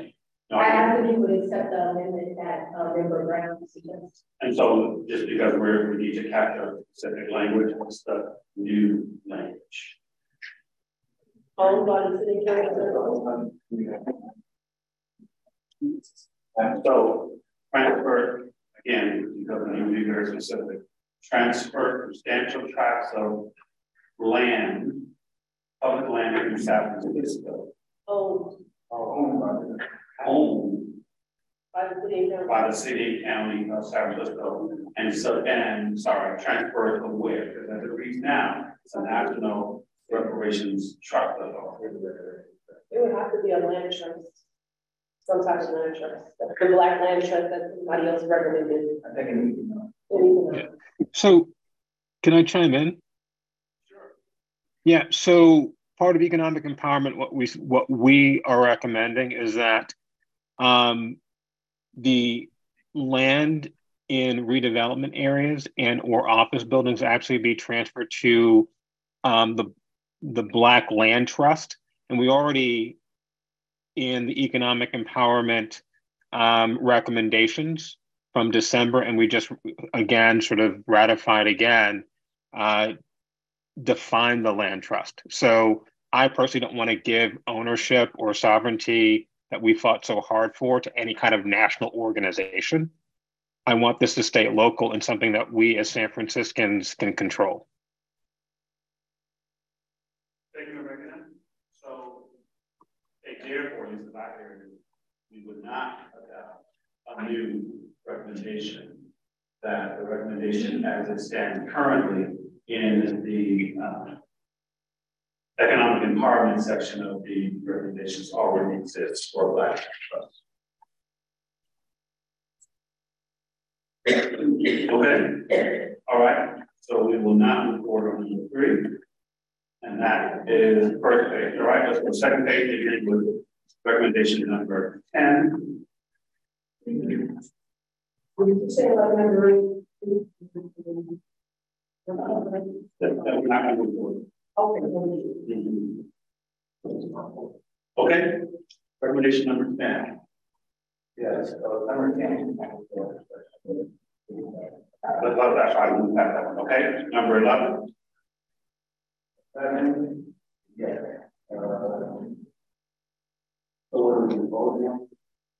Yes. So questions, comments, and or a motion on number 11. My only question is, if the mayor was to do an executive order to grant all recommendations by the committee, would that be considered an ordinance? I don't know the answer to that question. What that puts us against, at least in my mind, that said, is we are a body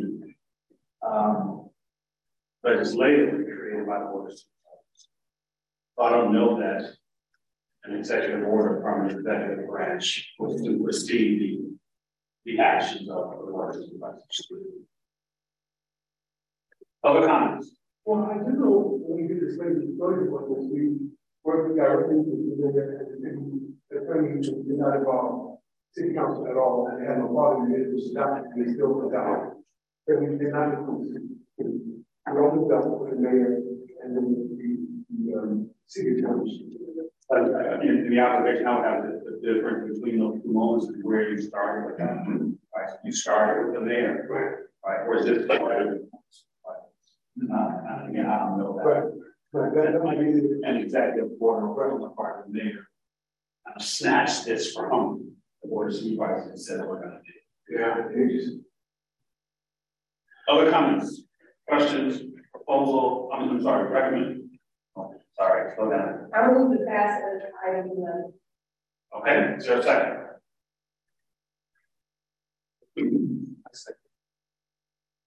Second, all in favor? So I need us all voted. All in favor?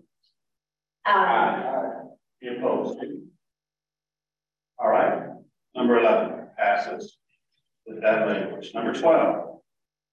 That's the same. Yes. It's been decided that. So 12, we didn't delete. 13. 13. Hey.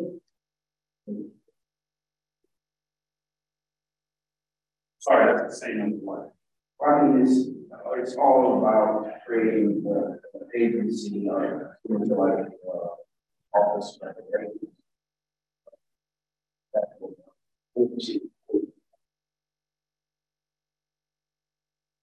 So appreciating that. You said it's the same as what? The previous item. I don't read it that way. I read 13 as against establishing an office of declarations, which is not what 11. Oh, that's correct. You're correct. So you read something. I moved to 13. Just a second.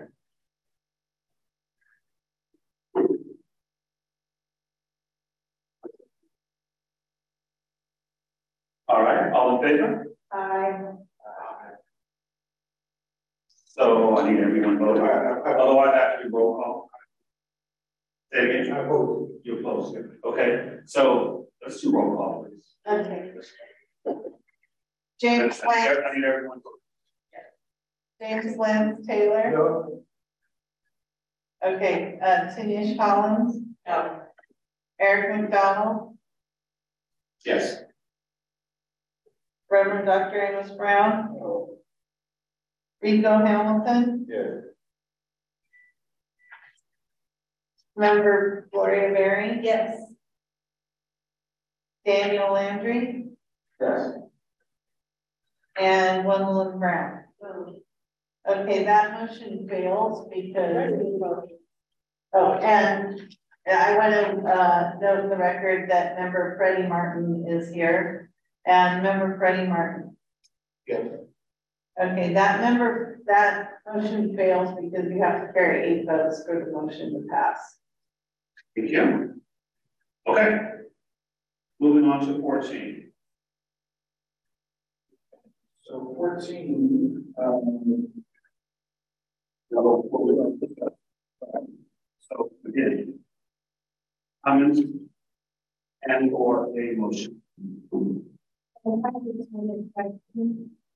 If someone receives $1.3 million because they have a certificate of preference, would that, if the recommendation for the $5 million lump sum, if that is approved by the board of supervisors, would the 1.3 be deducted from their 5? no, that would. So you got just a little lot to make sure. Yeah, you know, I mean, when we discuss that stuff at the level, to the $5 million, that I mean, if approved. So I think part of what this is true about all the recommendations, but to kind of keep in mind that implementation is going to rest in someone else's hands. So what they ultimately decide, we can only have. We certainly can represent our point of view, but we don't know what will be adopted in terms of implementation. Just say that out loud. Right. But thank you for the important question. Any other questions or comments or a motion? And the motion could be just to say it's like all of them, but to not adopt this. Then the motion should adopt it.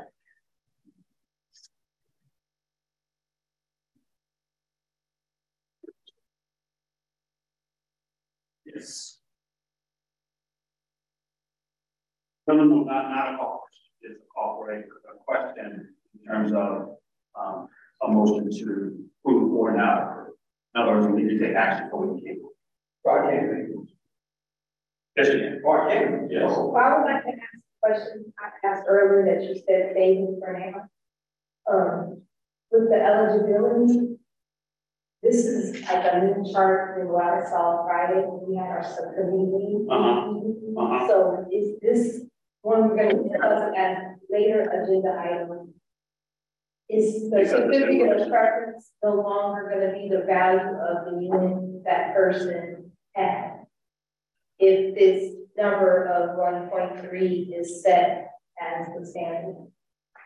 So the eligibility requirements, that's what you're referencing? Right, we had put in the first pool that certificate of preference holders would get the value of the home they lived in that they were displaced from. They had that certificate of preference. But this new chart doesn't reflect that. So I don't know if, when we get to this subject, will that be one at hand that will conflict with the passes? Okay, important point. Let's hold 14 till we have that discussion, and then revisit 14 based on where we landed in that discussion. All right, on to 15. Housing is based on emergency. Right, so I'm making a motion that we set recommendation on this. So, second.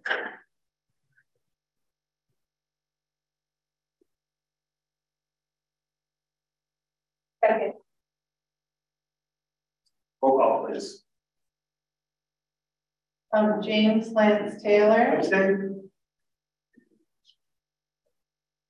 Sydney Shawlin. Eric McDonald. No. Reverend Dr. Amos Brown. Rico Hamilton. Gloria Jerry. Yes. Daniel Landry. Yes. Gwendolyn Brown. And Freddie Martin. Yes. Okay, that motion is failed. All right, so 15 does not proceed. Moving to 16.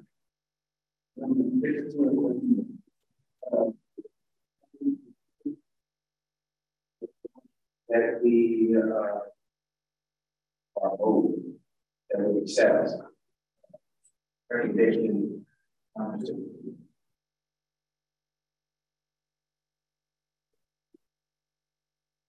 Second.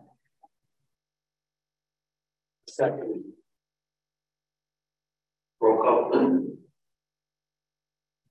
James Lance Taylor. No. Member Tanish Hollins. No. Eric McDonald. No. Reverend Dr. Amos Brown is absent currently. Rico Hamilton. No. Gloria Berry. Daniel Landry. Yes. And Gwendolyn Brown. No. And Freddie Martin. Yes. That motion fails. Steve fails. Move to 17. 17, create the Center for Black Reparation or Black Card Reparation Program that will provide African Americans with ID card that provide discount services and preferences within the city of county center. This is where you move that one. Yes. Question, what kind of preference? Where does the preference fall? Well, the preference would mostly lie under any controlled, operated, or owned city. No, I mean, reference to the other preferences. Where does it line? I'm hoping you're saying this is beyond. Oh, yeah, definitely. Yeah, that's the whole thing. The whole idea of is to put us first as a priority of the city when it comes to service. How do we got to that? Yeah. So it is similar to, I believe it was number 1. And the greater the specificity, the greater the likelihood. So if you are open to taking that one back and bringing it back next Monday. Yeah. Okay, let's agree to do that on 17. We can pull 17 to be revisited on 12. Right. Number 18, create a city-wide free Wi-Fi program for African Americans who live within public housing or live low-income housing in San Francisco, etc. For a second. Roll call, please. James Lance Taylor. Denise Hollins. Eric McDonald. Yes. Reverend Dr. Amos Brown is not here. Rico Hamilton. Yes. Gloria Berry? Yes. Daniel Landry? Yes. Gwendolyn Brown? Abstain. Freddie Martin? Yes. Okay, that motion does not have 8 in the affirmative. But did not pass. Go ahead. First, I just want to appreciate everything that community and committee members have been here. I think the part that I'm struggling with is seeing some of these recommendations as actual policy recommendations, or what the actual policy path is for the recommendation. Like, I see the spirit of it.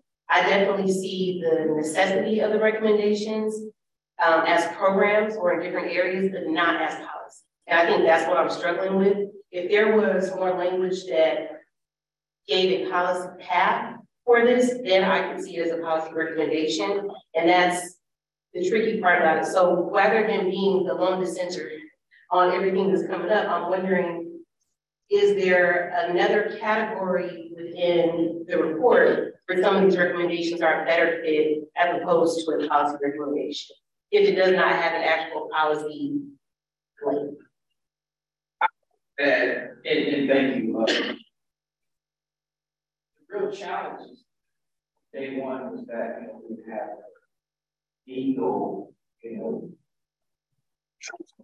counts. We try to unpack the past forms and then make it into, because originally we thought our subcommittee was just looking over everybody, right?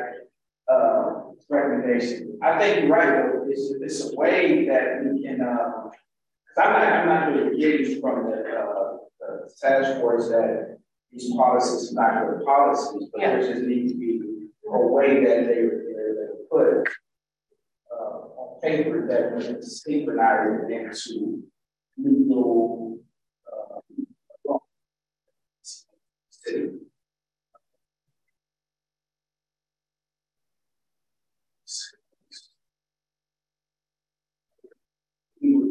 what we wanted to do was listen to a public interview and make sure that we put forth what the community was asked. A lot of this, if you read, like even the land acquisition, many of the comments was that we need land in Africa, we need this, that, and another. So that's what pretty much how we derived a lot of these policy recommendations was hearing from the community and trying to find out.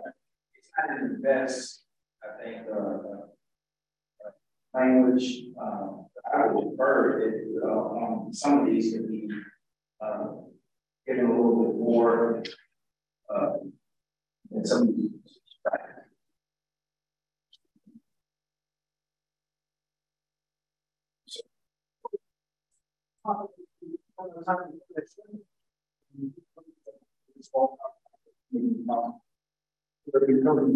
Monday and Saturday,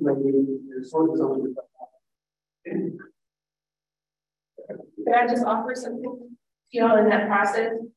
So I know that we haven't got to eligibility yet, and I believe we still are making a recommendation around cash repairs, right?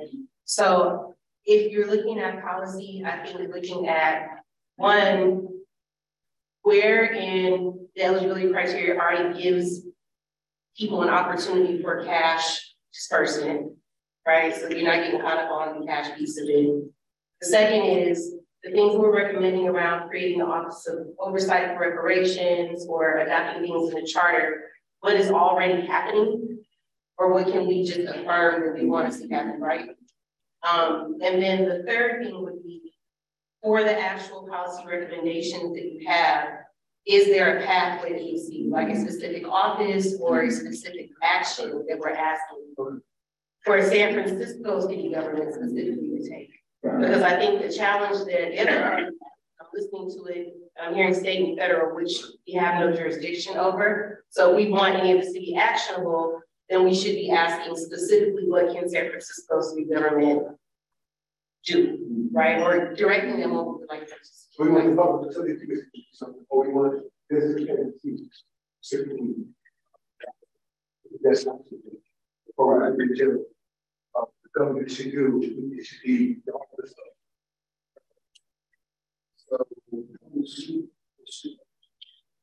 How would the board of supervisors play in that? And for example, like you hear language coming out of City Hall, we urge, right? If the city, sometimes they may urge the state of California to do something, to vote a certain way when it comes to the city field. That doesn't necessarily mean it's going to happen, but it's a recommendation from this government. Similar to like Los Angeles is endorsing the state reparations task force plan. I think that's been ridiculous behind the recommendation even coming from the club. It's not necessarily we know our jurisdiction, we're tasked with, but can the city use its leverage? That that's what I was kind of like struggling with too while going through this because it's a lot. So this is that doesn't apply to all of them, right? So it may apply to some of them. So if you all can agree to the meeting, right, identify those and where it is appropriate to, as a leverage point, and make that clear, and where it is appropriate for the jurisdiction to take action, make that clear. Right, that means you can split it up in one case, 4 items, and I went to the first four, so for the next four, so on the next four, then we come together, and then we collaborate around those areas. No, you good with that? Yes.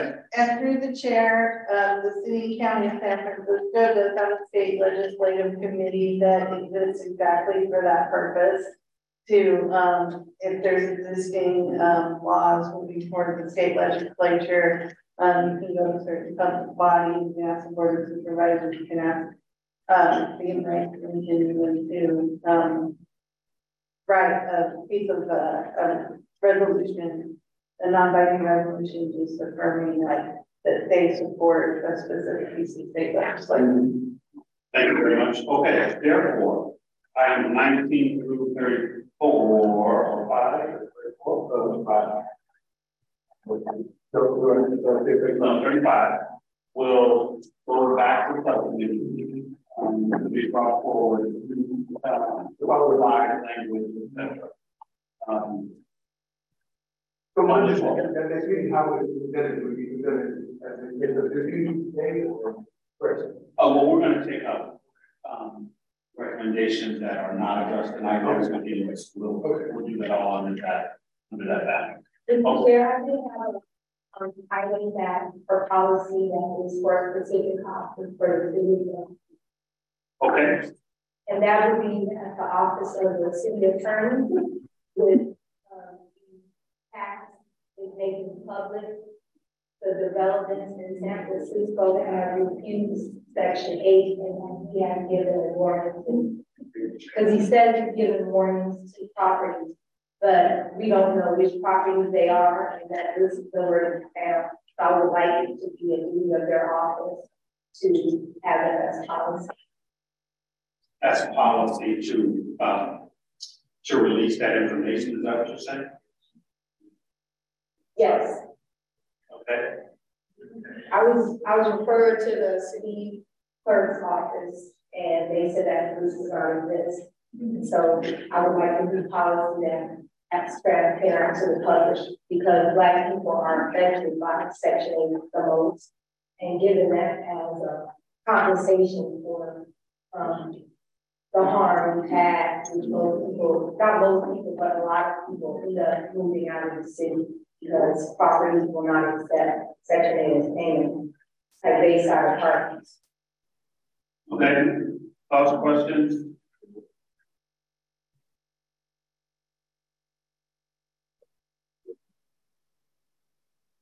I agree. I think that's true.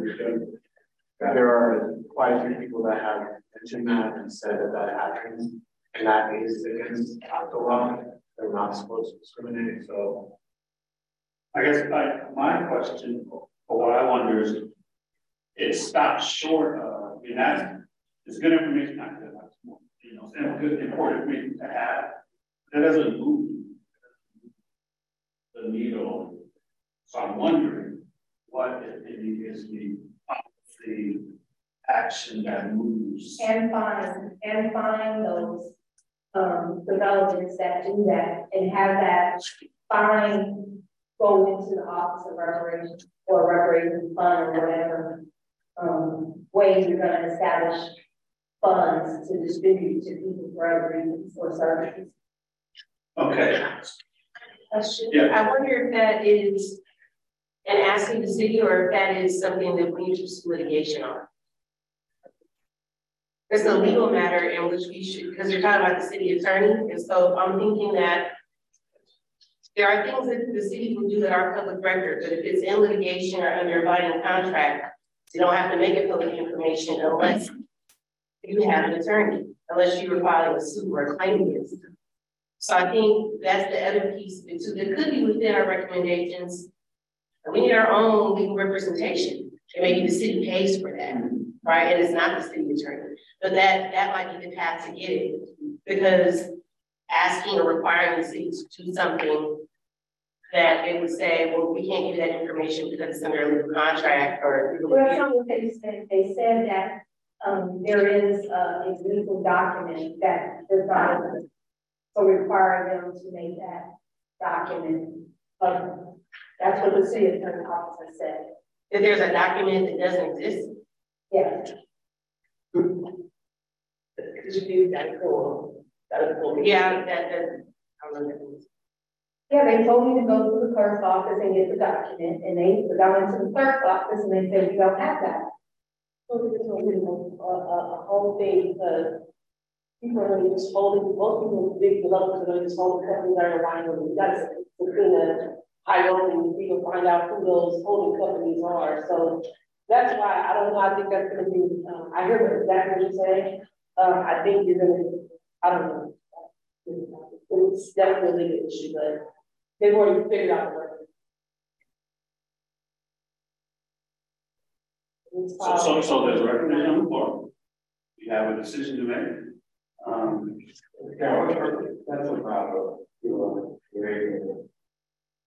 Litigation for all of this.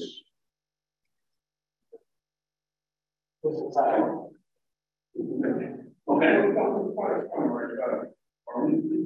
There's 3 recommendations on here for policy that necessarily have to go back to this. So, like one I'm looking at, Oregon creating a fine division. Of course, that's under the board's divided jurisdiction to create any commitment, and we don't even have further discussion on jurisdictional recommendations. Just hold on down, get over with, But in the last 35 is the lineage space also recommendation that was never.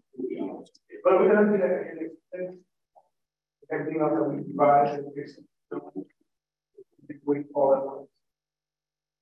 Trying to figure out what you can do with it.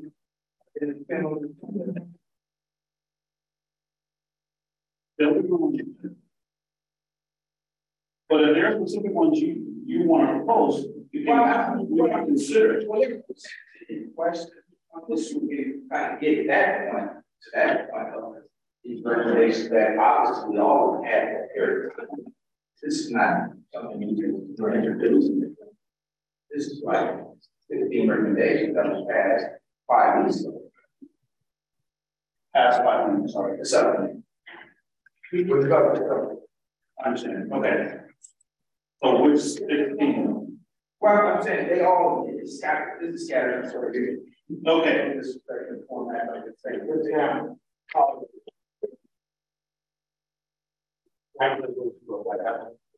Already got human rights committee would get the point. That's we would need another committee. You don't need another. That's but if they would just engage.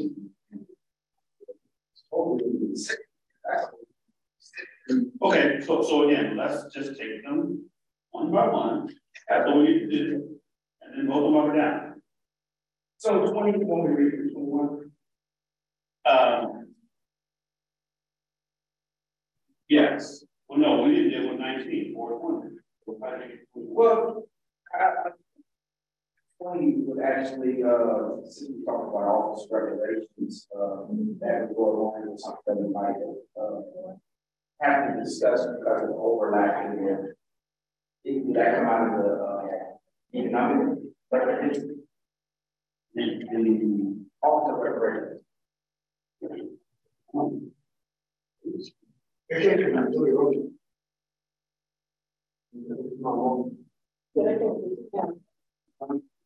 So, yeah, still need it. Yeah. Speaking of this, you know, the light work has happened in light of the tabling of everything in terms of surrounding walls, questions to the mayor and a response. I don't know if it's in the jurisdiction of this committee, but I would recommend, would it be appropriate for us to directly write it, and try to put some positive pressure on her, in other words, without being critical. Ask, get us on her desk with a letter about this work so that we're not waiting for her to get dropped the gauntlet. We're trying to pressure her ahead of time to say, hey, before you drop the gauntlet, here's the committee and whatever the content is. But I think if we just going to sit back and wait, and we've already heard publicly what's been stated, I'm not going to support that. We have to respond as a committee to urge a reconsideration and another. So appreciating those comments. And I want to stay focused on the recommendations. On the 12th, we will go ahead and guys. Okay. We'll think about kind of how to frame it, but we're all just getting after this. I appreciate you going. Thank you. Okay. Thank you. All right, brother managers. I'm fairly voice to comment you right now.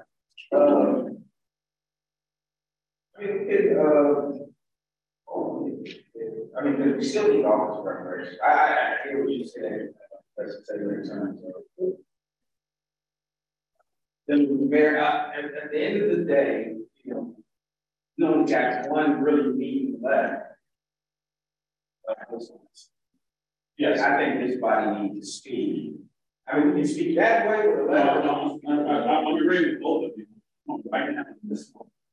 Yeah, except before we adopt that's policy recommendation and number 20. Okay, what happened with 19? Oh, we have to move.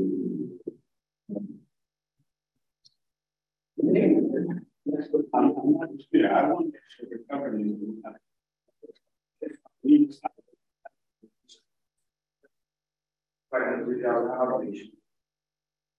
The 19 the vice chair was saying that it doesn't look at the department or task someone.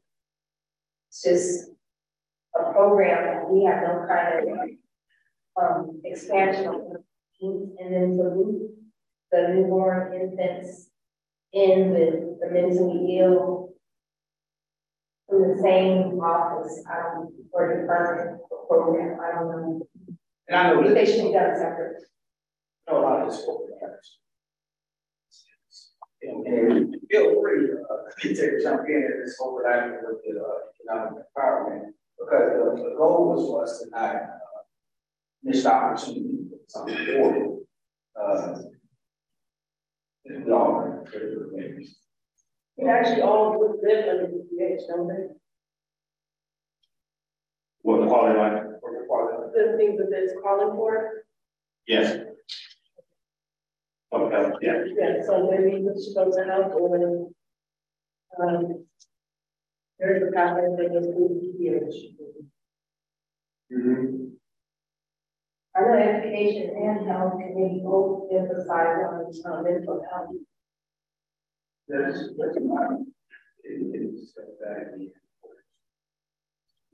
okay, let's do that. Thank you. So I'm gonna make a motion without. Yes. The supervisors, even though the mayor would ask if she can do an office, that supervisors can still override that with a supermajority vote And I just think they haven't put it forward probably because it might not have that vote, but I really. Thank you. Coming back to you then, number 20. Yes, move that to the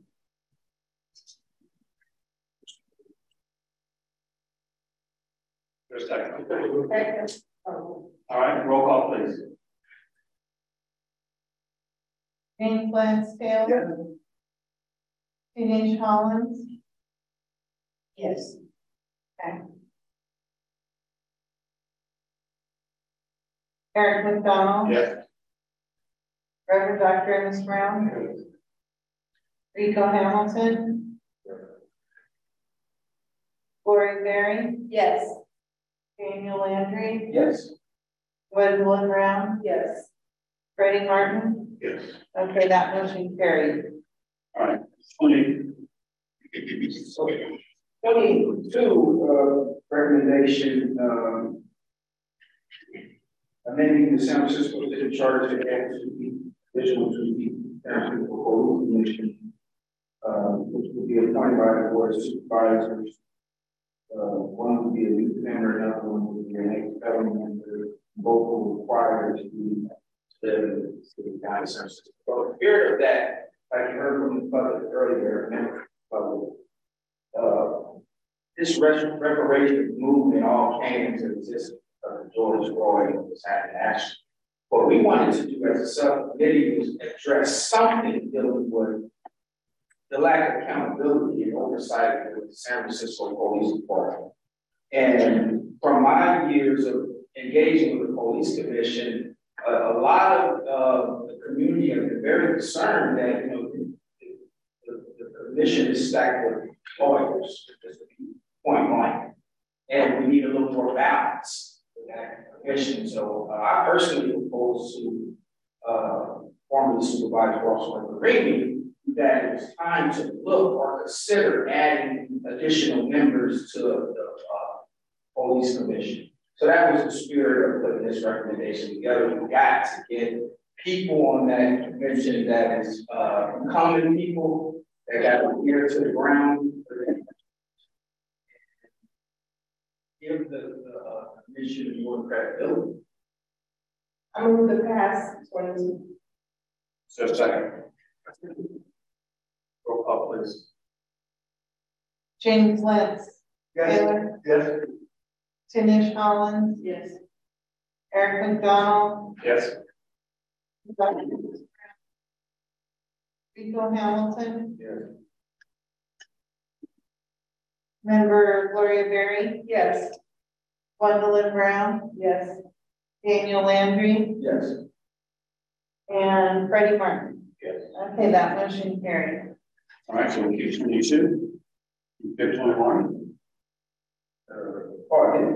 Okay, yeah, so creating the Housing Finance Commission, again, this commission would actually ensure that all the day-to-day issues that we hear from our communities in San Francisco regarding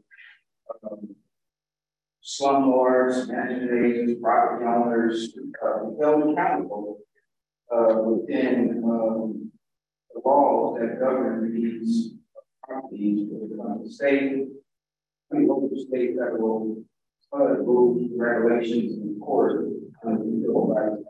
the spirit of this recommendation, we all know the San Francisco Housing Authority limited power. So like, for example, the co-ops, they're not under the jurisdiction.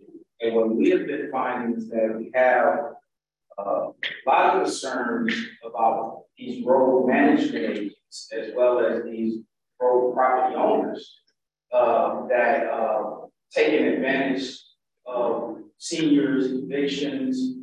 I mean, you name it. So this is a whole spirit of creating a commission that will literally be like what they call that, magnifying glass to ensure accountability for these properties on IE, Midtown, King Garden, you name it. You have so many issues in San Francisco, and we all know this place can still continue at that. So I I was trying to say as quick as I can, like I write a book about. From Brown and then move back. That's the role of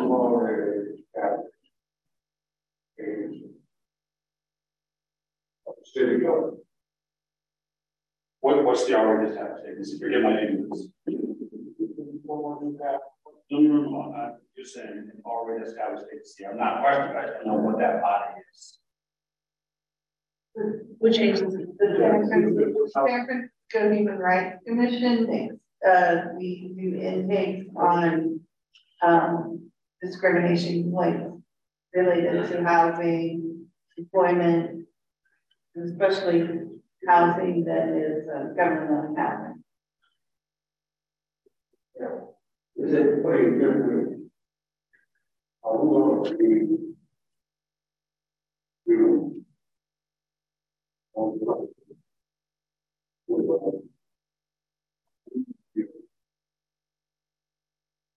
all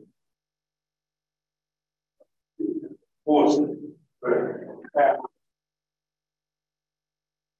here and we'll keep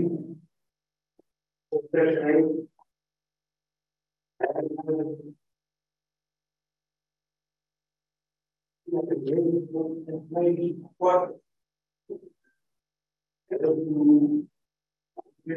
civic engagement we're going to be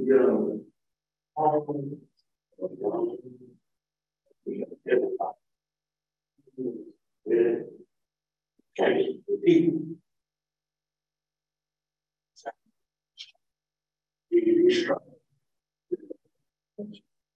Thank you for that. I would add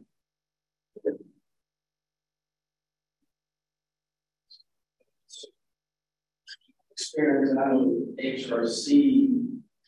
And let me ask you, sort of work your way towards therefore what? But therefore, I think we should that was policy recommendations. Okay. Is there a second? I had a comment before I have here on the roster. Okay. Go ahead.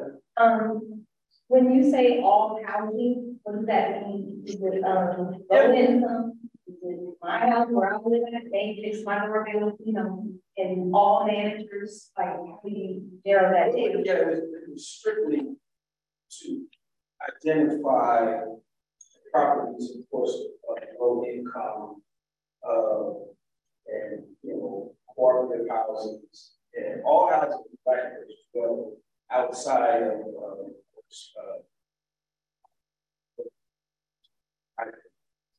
so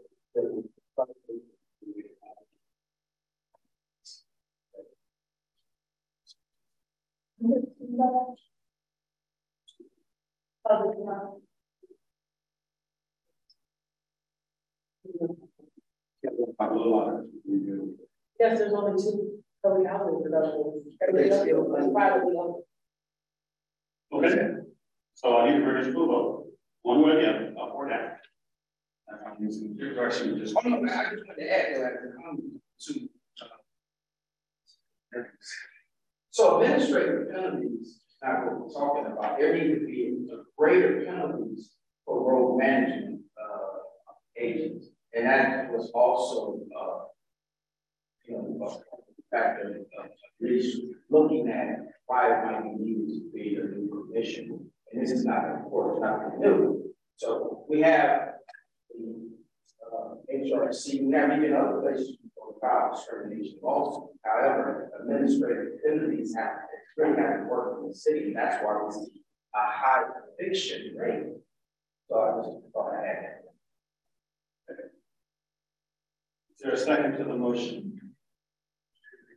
I second. All right, roll call, please. James Glenn Taylor. Abstain. Dinesh Holland. No. Eric McDonald. No. Reverend Dr. Amos Brown. Rico Hamilton. No. Lori Berry. Daniel Landry. Yes. Gwendolyn Brown? No. And Freddie Martin? Yes. Okay, that motion fails. Okay, 23. Chair, I ask, sorry for the way to breathe again.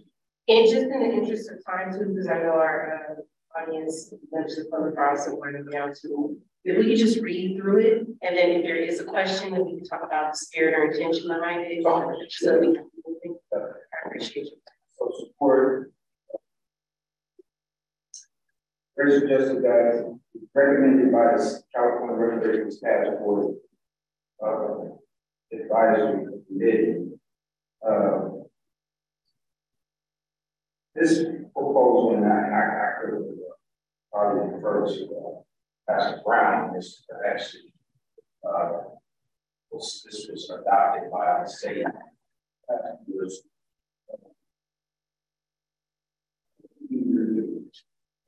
And number 2, support. What do we have to most? Most definitely agree. Is there a motion? How can we hear from the state? What is it? What information does they know report to recommend that?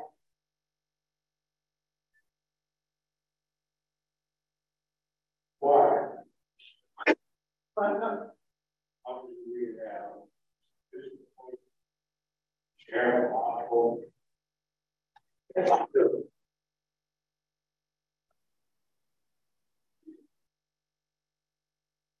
Can I ask a follow-up question to that? So in this recommendation, who specifically are we asking to support the committee, the state advisor, the state task force recommendation? Who are we asking to? Well, we'll be asking the city to urge the governor to the state to adopt that particular SB act. So when you say the city, do you mean the San Francisco Board of Supervisors, the mayor? Yeah, the city, I mean, Board of Supervisors. Okay. By proxy. Okay.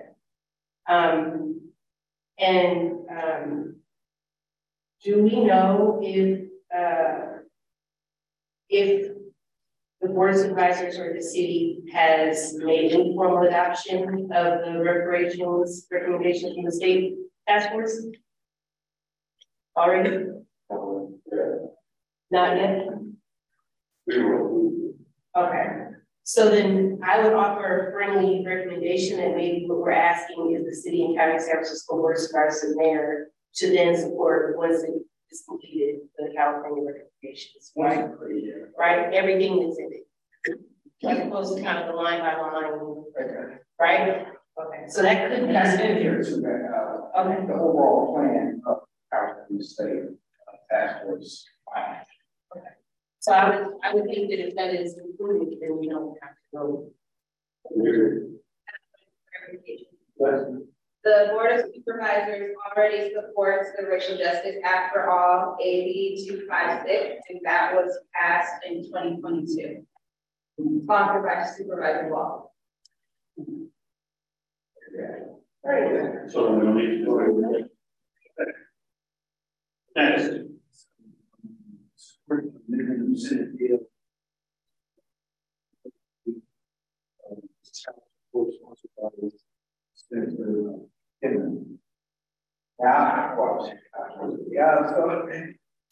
as you know, the conversation and Dr. Brown can speak more about California State reparations plan. The issue of California, there's 3 identified critical issues of amending the child support amendments here in the state. Make it more equitable and fair to both parents, non-custodian parents as well as the custodian parents.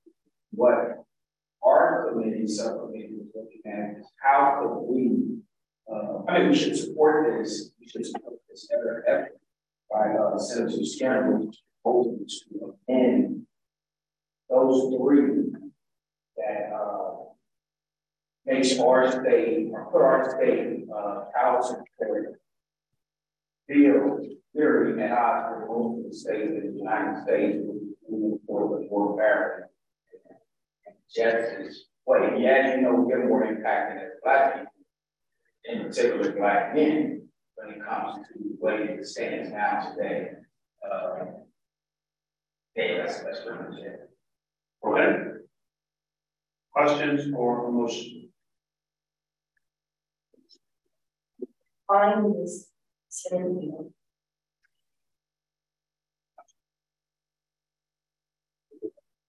How about recycling? Senate Bill 343 from this year. Senate Bill 343 from this year. Is that what you just said?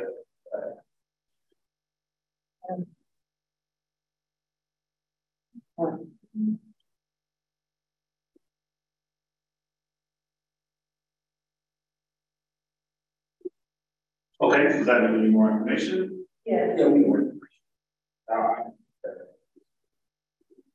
Okay, so we'll hold 24, we'll go to 25. Okay, so this is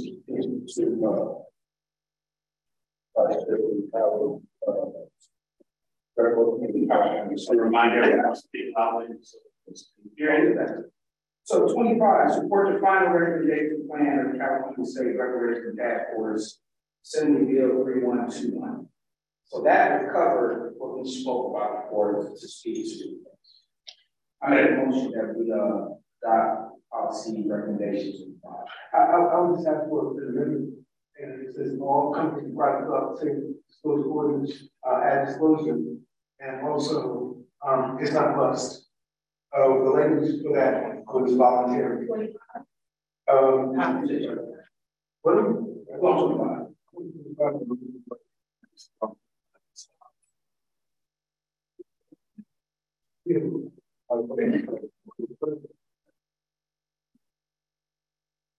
Let them reflect that the Council of the Democratic Party does support the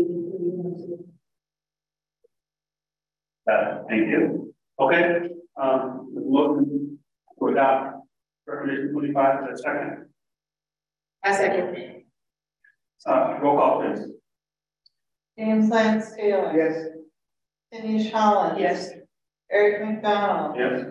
Reverend Dr. Amos Brown. Yes. Rico Hamilton. Yes.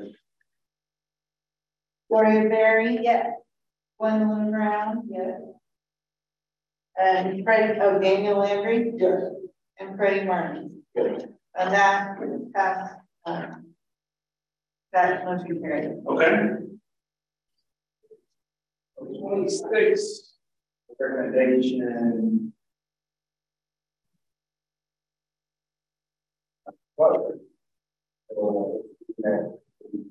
That's outside of our industry. Yeah. Path 26 and 7. That was not recommendation. Policies. Okay. We'll move to path 27.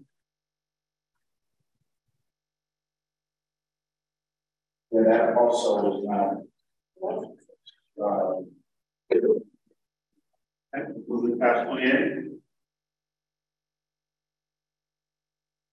And that was 9. Move past 29. So 30. As well as 31.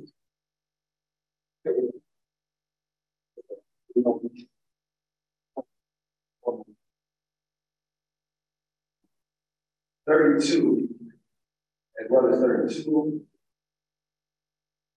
33, 34, only one.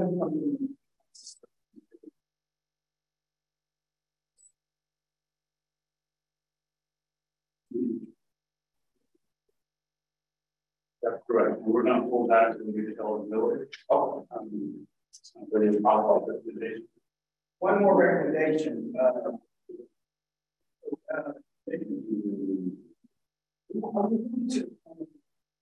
Urban public speak about home towers and for. So I would recommend that again. I don't know if we can discuss this qualified immunity. The way that we could suggest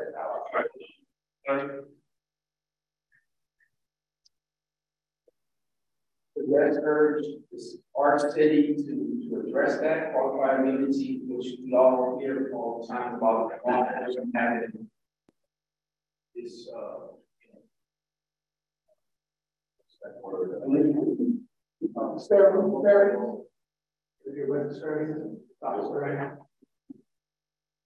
a lot of that is run through your local, where does the racial equity around policing stuff, but that's state. That is state level legislation is interest from qualified immunity. Well, I just didn't know that. I mean, what can that's right.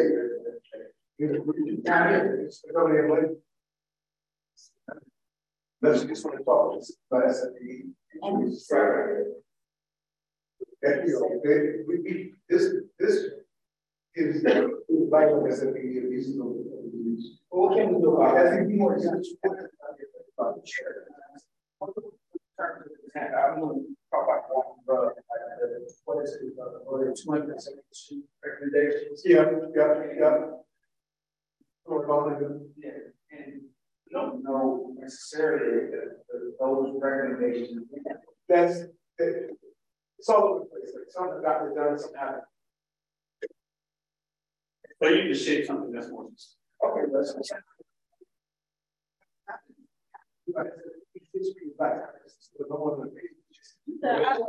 I have a recommendation that you can consider. The consideration would be then that whatever current, sorry, my brain is everywhere. It's not racial equity, whatever it is, whatever current body is reviewing grievances against SFPD or anything that has to do with Black people, that the Office of Reparations should be a part of that, right? Like whoever the leadership is for the Office of Reparations should be looking at the intersection between what that body is doing and what we're calling. So, I mean, it would have to be about oversight and engagement. It wouldn't be something separate because that's state legislation, city limited what they can do, and the department already has OCC and all these other entities that do oversight. Okay. All right, thank you. We do have the Department of Police Accountability. There we go. Yeah.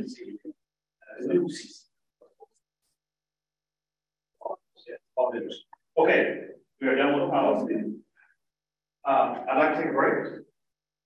It is almost 10 till, so we will take a 15-minute break. I'd rather work through the I gotta go. I can't be here.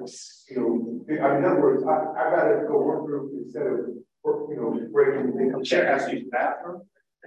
So I'm not going to this.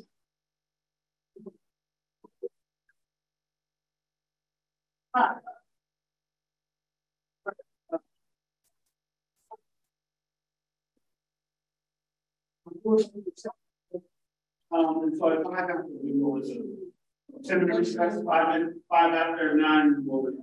Thank you.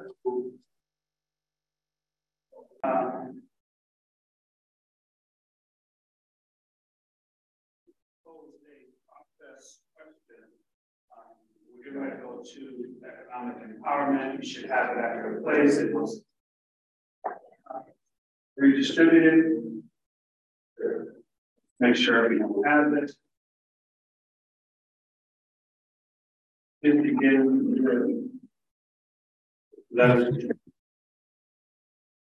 Absolutely. And I want to first and foremost apologize for not being there in person. Believe me that it is a very good reason. I love the work that we do, and I'm honored to be there working with each and every one of you. So I truly apologize for not being here today. I want to thank this. Hold on 1 second, I'm sorry. There's a small preface just before you begin to dive. I want to check in on our timing tonight. And I asked this question against the backdrop of all of our work has to be completed by next Monday night. So whatever we don't complete tonight, next week, That said, what's your appetite for how late you're comfortable going tonight? Yeah. Are we having any presentations?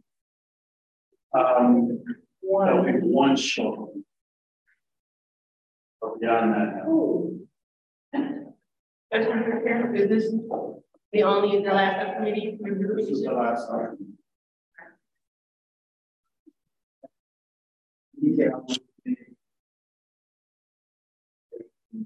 He can't predict how the questions are going to have.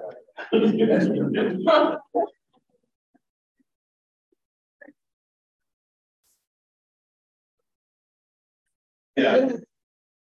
As according to this, there are just 95.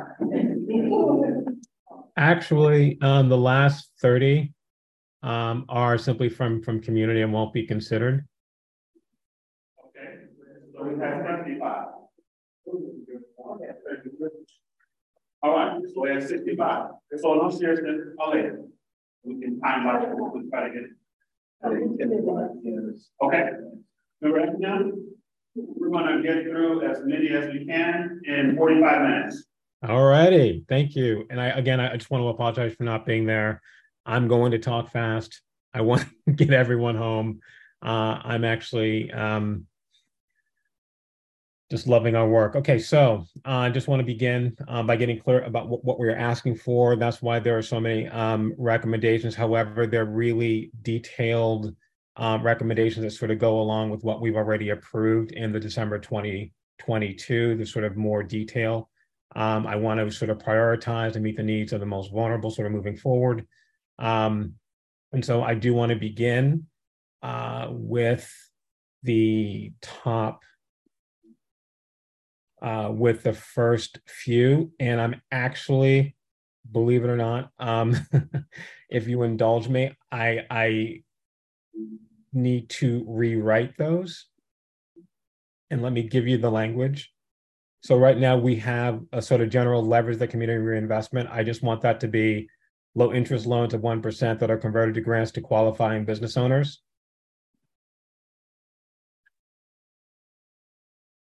Like item number 3, where it's specific Black, and item 2, can we put Black business owners in 1 so that it's really clear?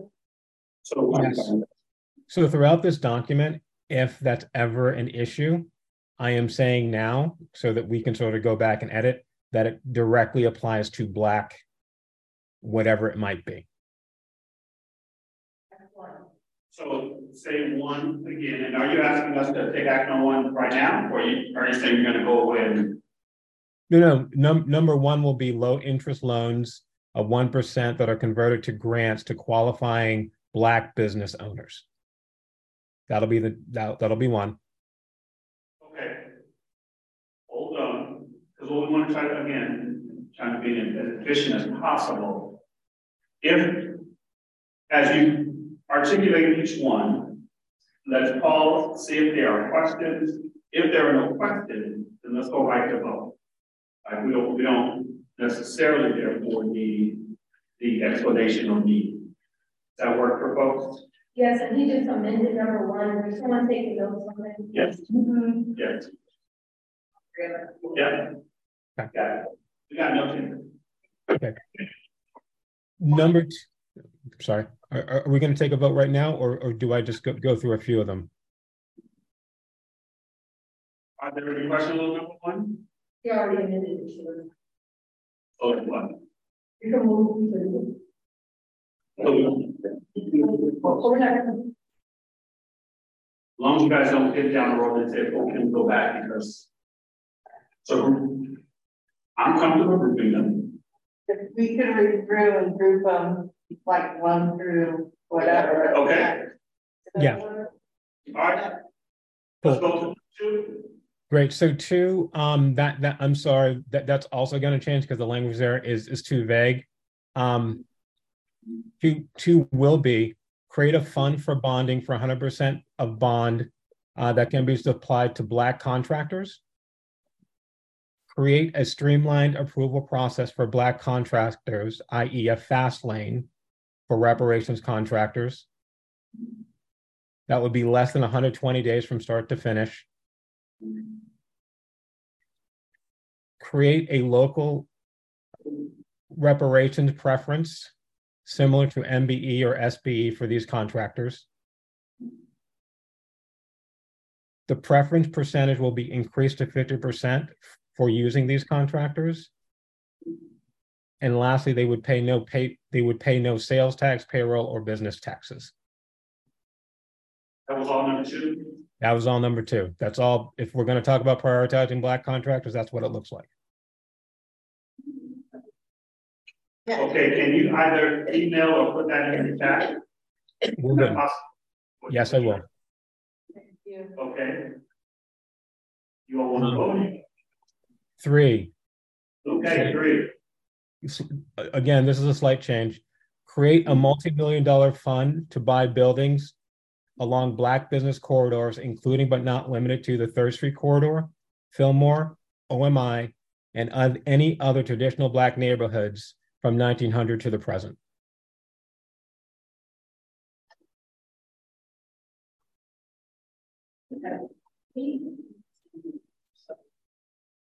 Yeah, these are substantive changes. And that's not a critique. It's just to say hard to capture. I will email. I'll email those right now, and I will put them in the chat. Thank you. Yep.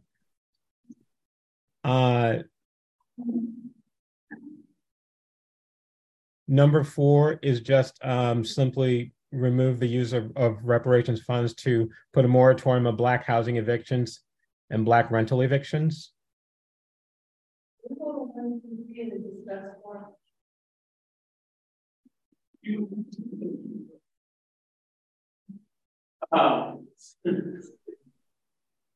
So let's pause for a second. Let's vote on 1 through 3.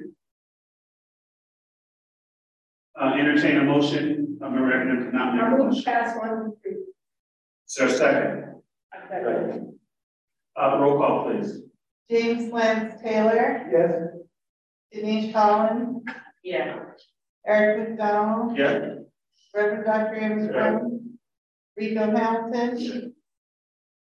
Gloria Berry. Yes. Gwendolyn Brown. Yes. Daniel Landry. Yes. Freddie Harvey. Yes. That motion carried. All right, 1, 2, 3. Okay, 4. Questions about 4? Yes, please. How do you use funds to put moratoriums on evictions? I'm sorry. Can you repeat that? It's difficult to hear. How do you use funds to put moratoriums on evictions? Yeah. I'm sorry. That is rewritten to simply say, put a moratorium on Black housing evictions and Black rental evictions. So it's housing and rental. Yes, correct. Okay.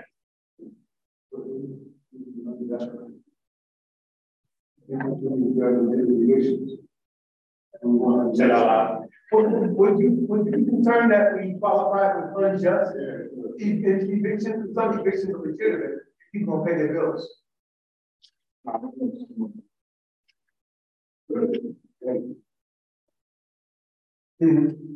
Well, there's that too. Okay. So, good reckoning, did you hear that? No, I did not.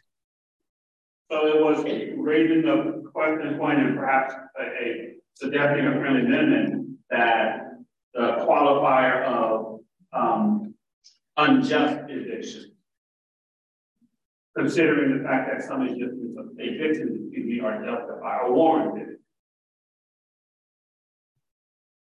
Okay, I'll accept that. Who would determine if it was unjust? Lawyers, coaches, do it. Lawyers. What lawyers? It's like the team, right? Within the team, so I get provided lawyers for the eviction of victims of eviction. Derek, this is what I'd like to do for number 4. I'd actually like to table it for now, rework it, and then bring it for next week. Okay, so we're holding on number 4. Okay. Moving to number 5. Yes. Free and trusted financial advisors who are Black affirming, who have served the Black community for the past 5 years. Say that one more time. Yeah. Free and trusted financial advisors who are Black affirming and have served the Black community for at least 5 years. Well, that's number 7 on our list. Oh, I'm sorry. Yes. Cap interest rate for all loans to 1% for 50 years for those who qualify. Yeah, that's number 5. Yep. Okay. What loan are we? Oh, go ahead. Go ahead. Okay. Add a system where elders can be advised as to where they should bequeath funds, like Black nonprofits, research institutions, etc. Sorry. Like most people, loans are specifically out of San Francisco. So when you say all loans, can you be more specific on how that would work in San Francisco?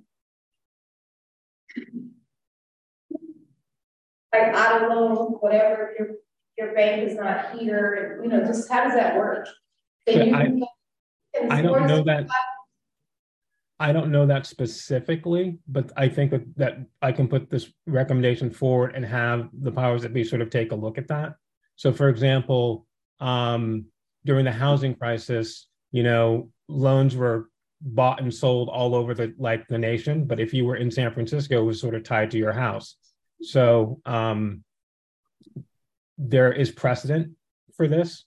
I just don't have the particular language for it. I need to vote.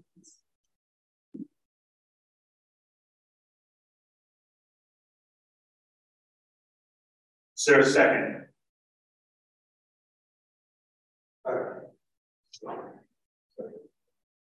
Okay, so there's a motion on the floor and a second to not approve this particular recommendation number 5.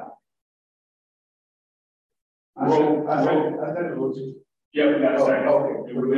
call, please. James Lance Taylor. Okay, well, let's be clear. I'm voting yes to get rid of pride. It's like competition pride. Yes. Okay. James Lance Taylor. Yes. Denise Holland. Yes. Eric McDonald. Yes. Reverend Dr. Amos Brown. Yes. Rico Hamilton. Yes.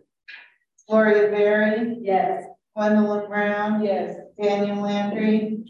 Yes. Freddie Martin. Yes.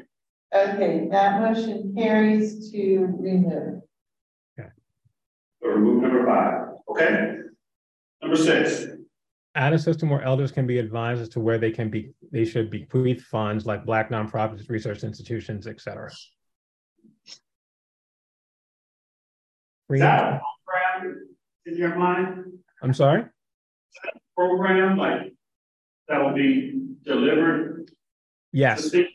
Yes. And that particularly came from hearing from several people, actually both Black and non-Black, about liking to know where they can actually leave their funds and not trusting current institutions and not knowing where to go it. Okay. There is a new program that was started by the city assessor, Joaquin Torres, to do exactly this with a focus on Black figures.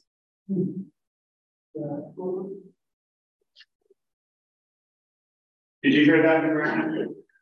I did. I think my concern, while I like the program, I think actually having a specific recommendation for Black people can potentially guide that program and others, because as of now we're in a Prop 209 world, and I just don't know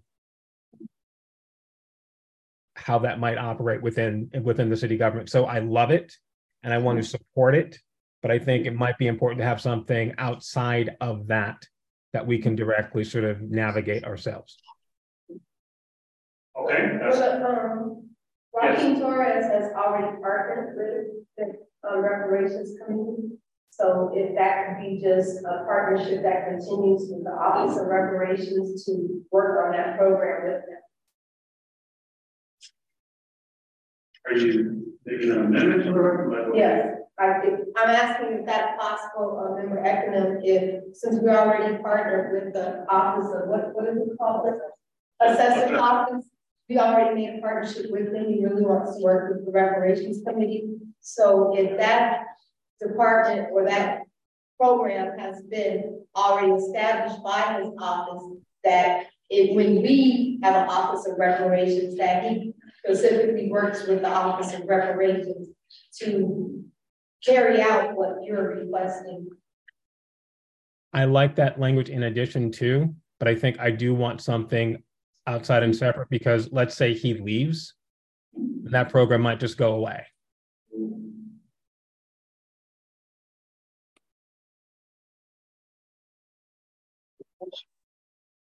So with the system, at least as it reads now, or add a program, stand on its own.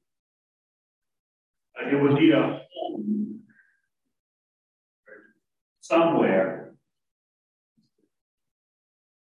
It's a repetition. Would it be the former Department of Navy Support Services?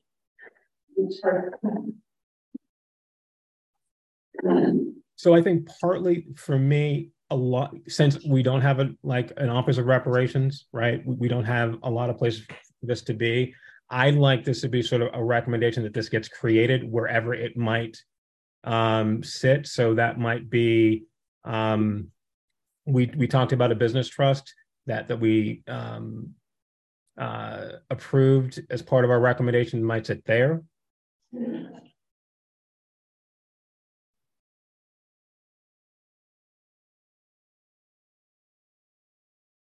Members, thoughts?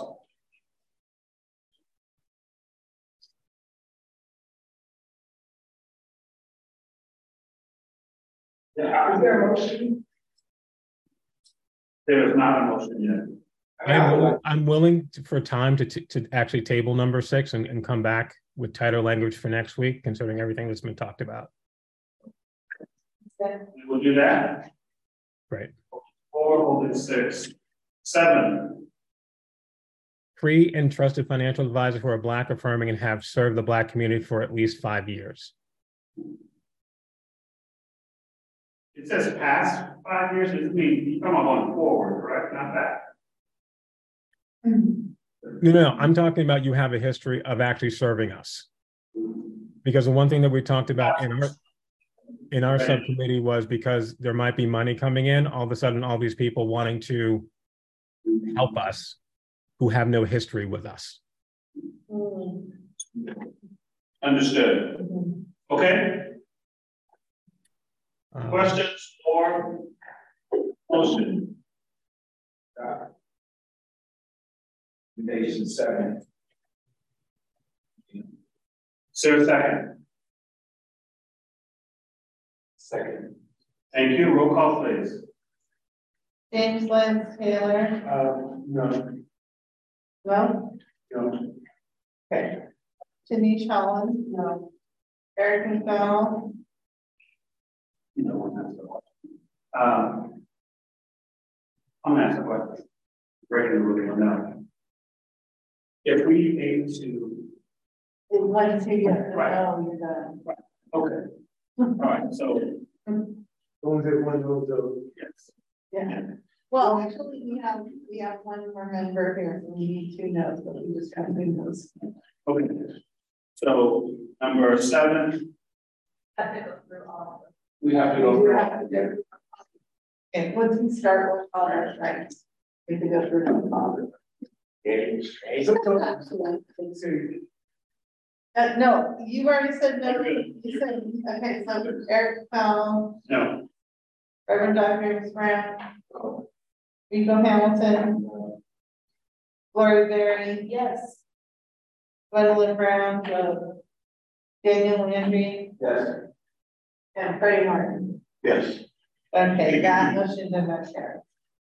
All right, so 7 does not carry. Number 8.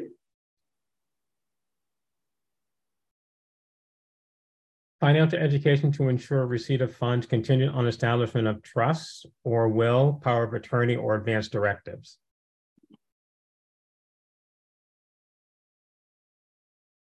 I don't understand that.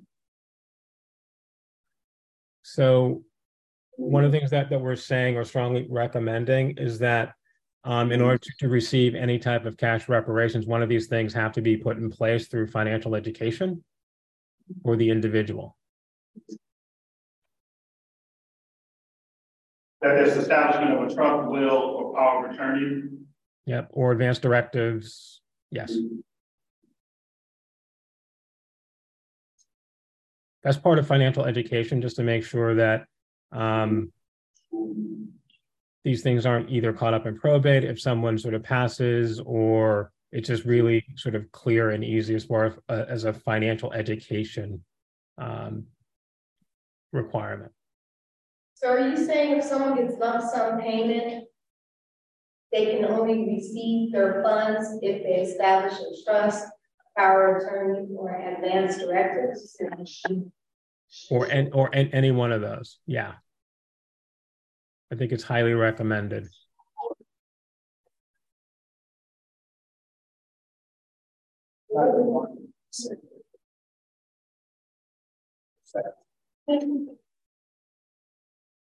You have to make it like an insurance payout versus a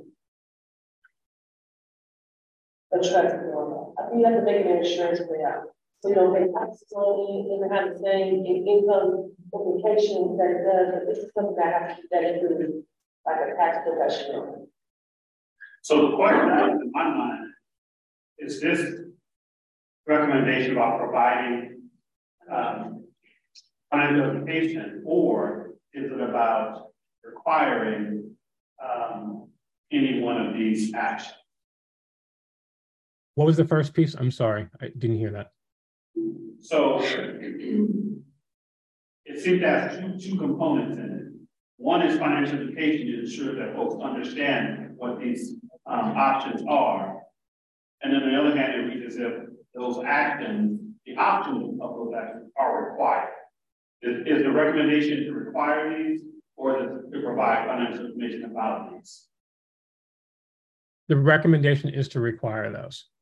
However, I would be open to what the body has to say about that. Okay. Again, thoughts, either add to the recommendation or an alternative, if there is an alternative. I believe the education committee did financial education, which I like. I think anyone who gets a large amount of money, it should be a requirement to get educated about options and whatnot, but not that ensure the receipt of your funds be contingent on one of these three options. Understood. Other thoughts? Yeah, that agreement is. Okay. So we can make the member economy open to a friendly amendment to the recommendation that, again, centers the financial education without mandating the implementation of any of the options. Okay, I am. Okay, so the language becomes financial education and literacy comes to anybody that is a recipient. In the city. Sorry. So is the amendment, I'm kind of processing this in my head because we're asking government, city government to do this thing, right? So we are asking the city and county of San Francisco to make an available financial education if individuals receive funds to establish trust, will, power of attorney, advanced directives. I'm also looking at settings. So the spirit of what I understand the spirit of what you're trying to accomplish, member economic with this, but I think where I'm struggling is who are we talking to? Who is responsible for this? And especially if we already have government agencies or city agencies that have a charge to provide this service. So I don't want us to go down the rabbit hole trying to get super specific, but I'm understanding this as we are asking the city to provide these things and to provide them, to have Black people who have past experience providing the service for this for the Black community. All that to say, should I propose language right here? Introduce language? Sure. Make a motion. All right. I'll let you start with this. So motion to amend. Seven.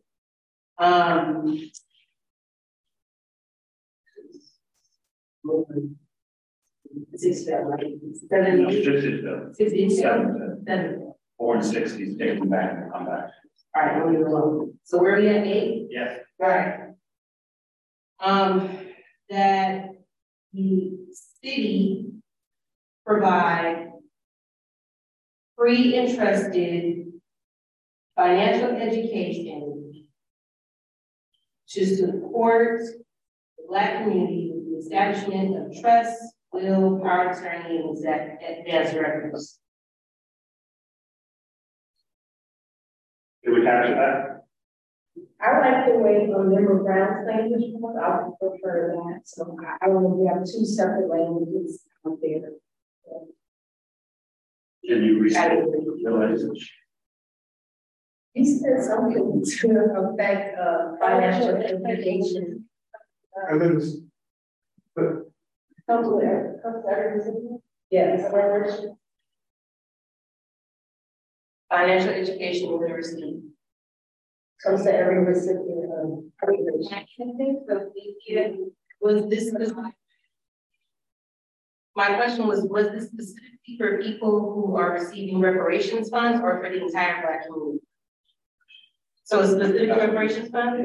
Yeah. This specifically reparations funds, as far as I'm concerned. Okay. Can you read back one more time, please? Okay, so the first one that I had was financial education and literacy to all recipients of cash reparation in the form of, or through the establishment of trusts, wills, power of attorney, and transfer. So reparations. Yeah. That the city provides this, correct? That was not included in the first language from whatever the ground. Okay. The second language that I had was ETSF provide free and trusted financial education to support the Black community with the establishment of trust, will, power of attorney, and advance directives. Brown did mention wills, power of attorneys, advanced directives. I think she was saying financial education and literacy provided to those who receive reparations. You don't want trust, will, power of attorney, advance directives. That was saying. And that's a difference. No, because that's not an end all. You know, financial education is more than trust, wills. Well, including that would be it. But I still think that the language there is important. And as you know, was alluded to earlier, you know, some people even in the room didn't know what these things were. And I think it's really important to be able to sort of talk to those things, specifically because those things are associated with folks who get large sums of money. So the motion, I believe, pending is financial education and literacy for those who receive cash reparations, including the establishment of a trust, will, power of attorney. Or any of those. Okay. I hear a motion. I'm going to move to approve item A with the amended language. Is there a second? I'll second. Roll call, please. James Lyons Taylor. yes. Denise Holland. Yes. Eric McDonald. Yes. Reverend Dr. James Brown. We. Good. Gloria Berry. Yes. Yes. Gwendolyn Brown, yes. Daniel Landry. Yes. Fred Martin. Yes. Okay, that motion carried. Okay, number 9. No property tax on homes in San Francisco to those who qualify for reparations.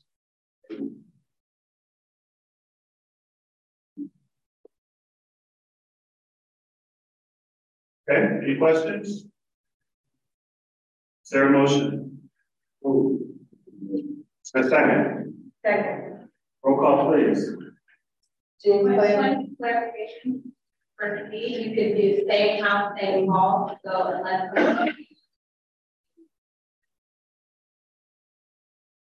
you would just say same house, same hall instead of roll call. And that means the yes from the previous vote or the didn't vote. What if I don't? Okay, well then you vote. Okay, so I'm inviting same house, same hall. And if someone says, well, someone would have to correct you, they roll call. Okay. Good enough. Okay. All right. Okay. Everybody clear? Same house, same call? All right. Done. Number 9. Number 9 was no property tax on homes in San Francisco to those who qualify for reparations. That's 9. Sorry, so we just approved 9. Okay, great. 10.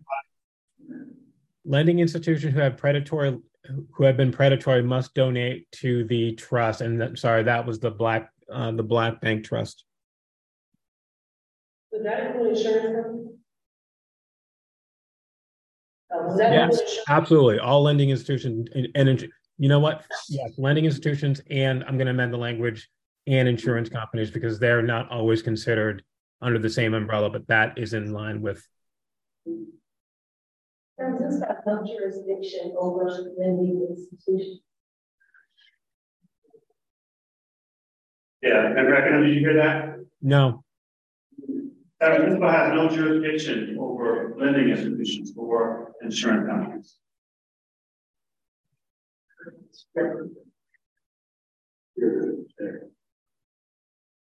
Again, I think that this as a recommendation, even to the private sector. So granted, this is not,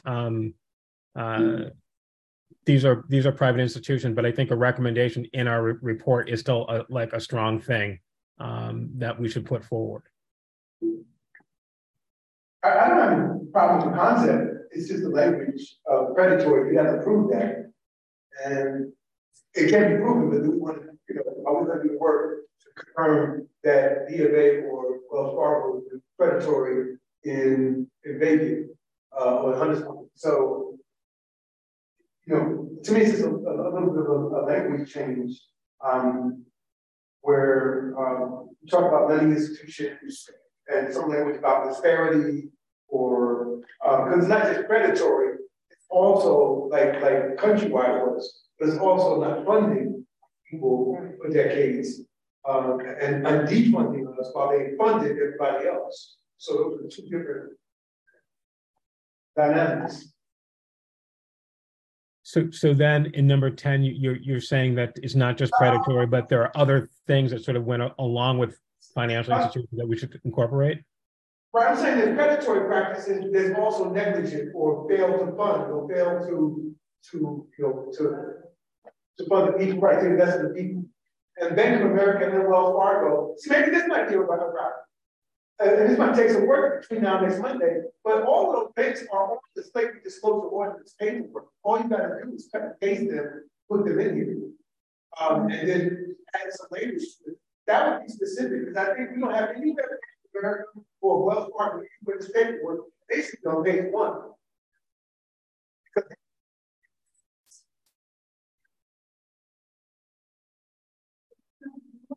Not a little, the lawyer, they were suing Wells Fargo at this time. Yeah, no. Because, yeah. But my point is that once you bank financial institution listed in the slightly disclosure ordinance on record, why not put them in there and you add some sense to it? Yeah. U.S. Bank, Wells Fargo, Bank of America. Say that. all institutions listed in the slavery that funds the trust. You got it. Say that loud. Keep that. All they in the slavery ordinance funds the trust or donates to the trust. That's what they're required to do. Because voluntary put money in there. They have not done it. It's not ours.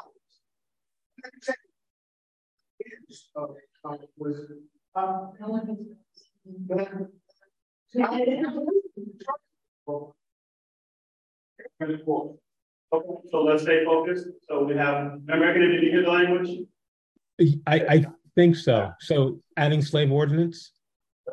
So I'm so sorry. There's an existing recommendation that in the policy recommendations to use the Slavery Disclosure Act to hold private companies who have like all the companies who have benefited from slavery have been to mandate that they contribute to the. Oh, there is an existing.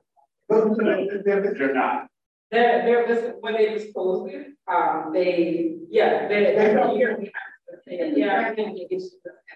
They have to research it and say, yeah, we did this, but they don't do it.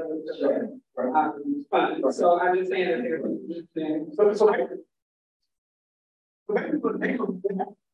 Money in voluntary account.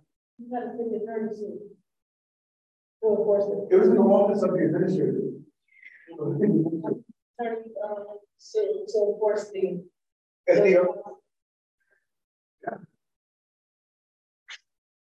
Voluntary, that's why it's solely voluntary, but it's voluntary, right? You have to make it required first. You have to require it. Listen to it. But the way we got it, the way we got it is to get them to admit they have on their own. And then if something like this came along, if you don't know that, then that would be ideal. That we could go on exposing these banks through the language in this document.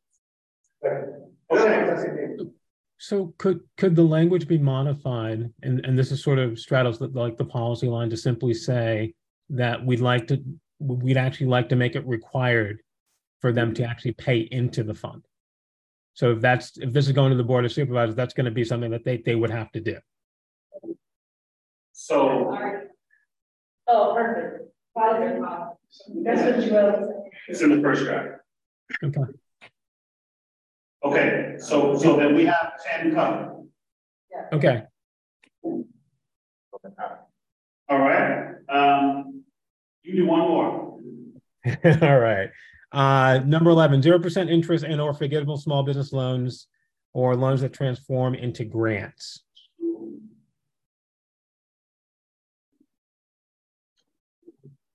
Number 11.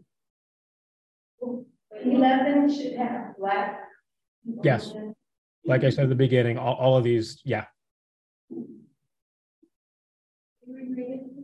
Or number 0% interest and or forgivable small business loans.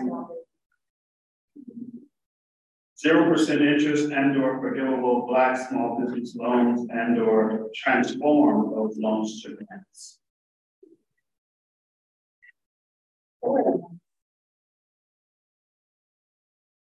Can you attach an amount in $20 million annually or something?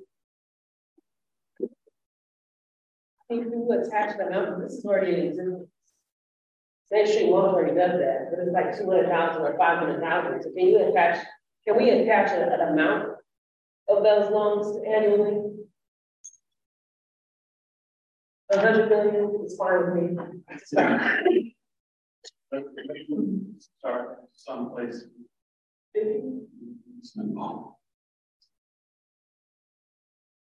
don't know what's reasonable, 14 billion. I don't know.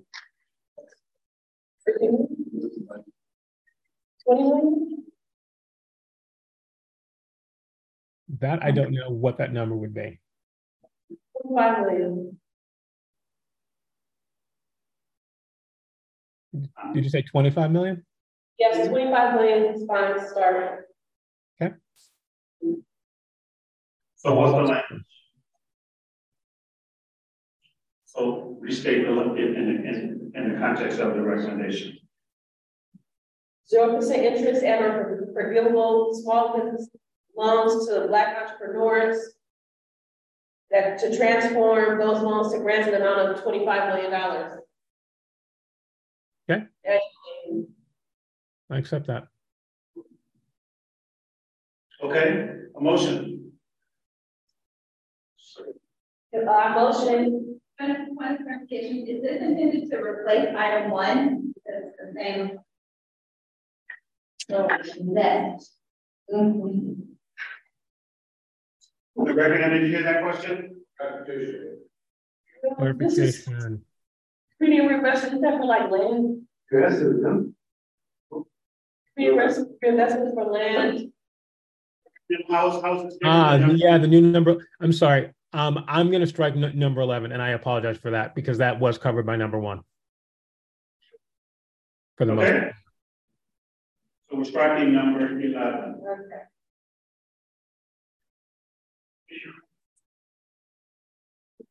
Okay. Okay. We made it through 11 in those 40 minutes.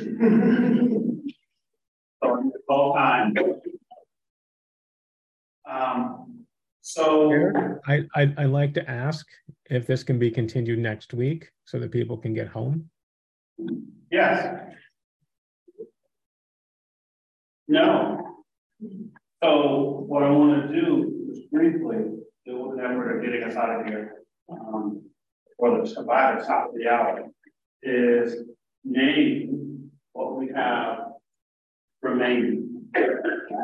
Again, refer to the packet that staff gave you. What you should have remaining, you think I just want to name again and ask you to do some homework between now and Mondays so that we can jump right into deliberation and decision making. So one, you have a document that identifies the additional categories for the, I'll call it the preamble in the report. Right, so there's the language that precedes the recommendation. We're talking to identify additional categories. We have a sheet that has those, so we have to decide on that. There have been discussions about revising the eligibility requirements. So you have a sheet that captures what you already discussed. Okay, so please review that. Thirdly, there are 2 docs that look similar. These 2. One, they both are iterations on an idea of how to arrange the recommendations to better inform who fits where. It's not changing the recommendations, not undoing any recommendations, but there's a way to organize the recommendations. So the first one, which says AARAC Subcommittee Meeting 6.2 is a version. And then the second one, which says revisions. So he reviewed following the subcommittee meeting and came up with some additional thoughts. Please review both of them so that we can then have a full discussion on whether we adopt one part of them, all of them, or none of them. There's also a possibility of that as well. Okay? Everybody clear on the homework? Okay. Think covered. Sorry, just wanted to be clear. Okay, so let me just say.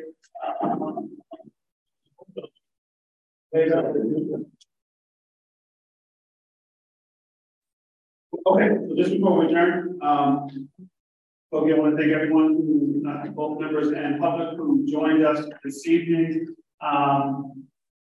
Also wanted to let folks know that on this Friday, the 9th, June 9th at 1:30, the Budget and Appropriations Committee is going to hear the supplemental request that was submitted to stand up the Office of Reparations, $50 million. Going to be heard on Friday at 1:30. So I want to encourage folks to come. Not everybody will be allowed to speak, but still want to have folks present and should your schedules permit. Again, that's Friday, 1:30 through 2:50.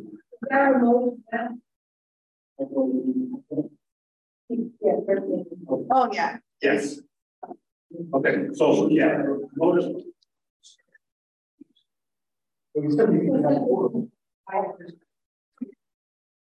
Yes, we'd like to, yeah, absolutely. So that, and then, yes, we will see everyone next.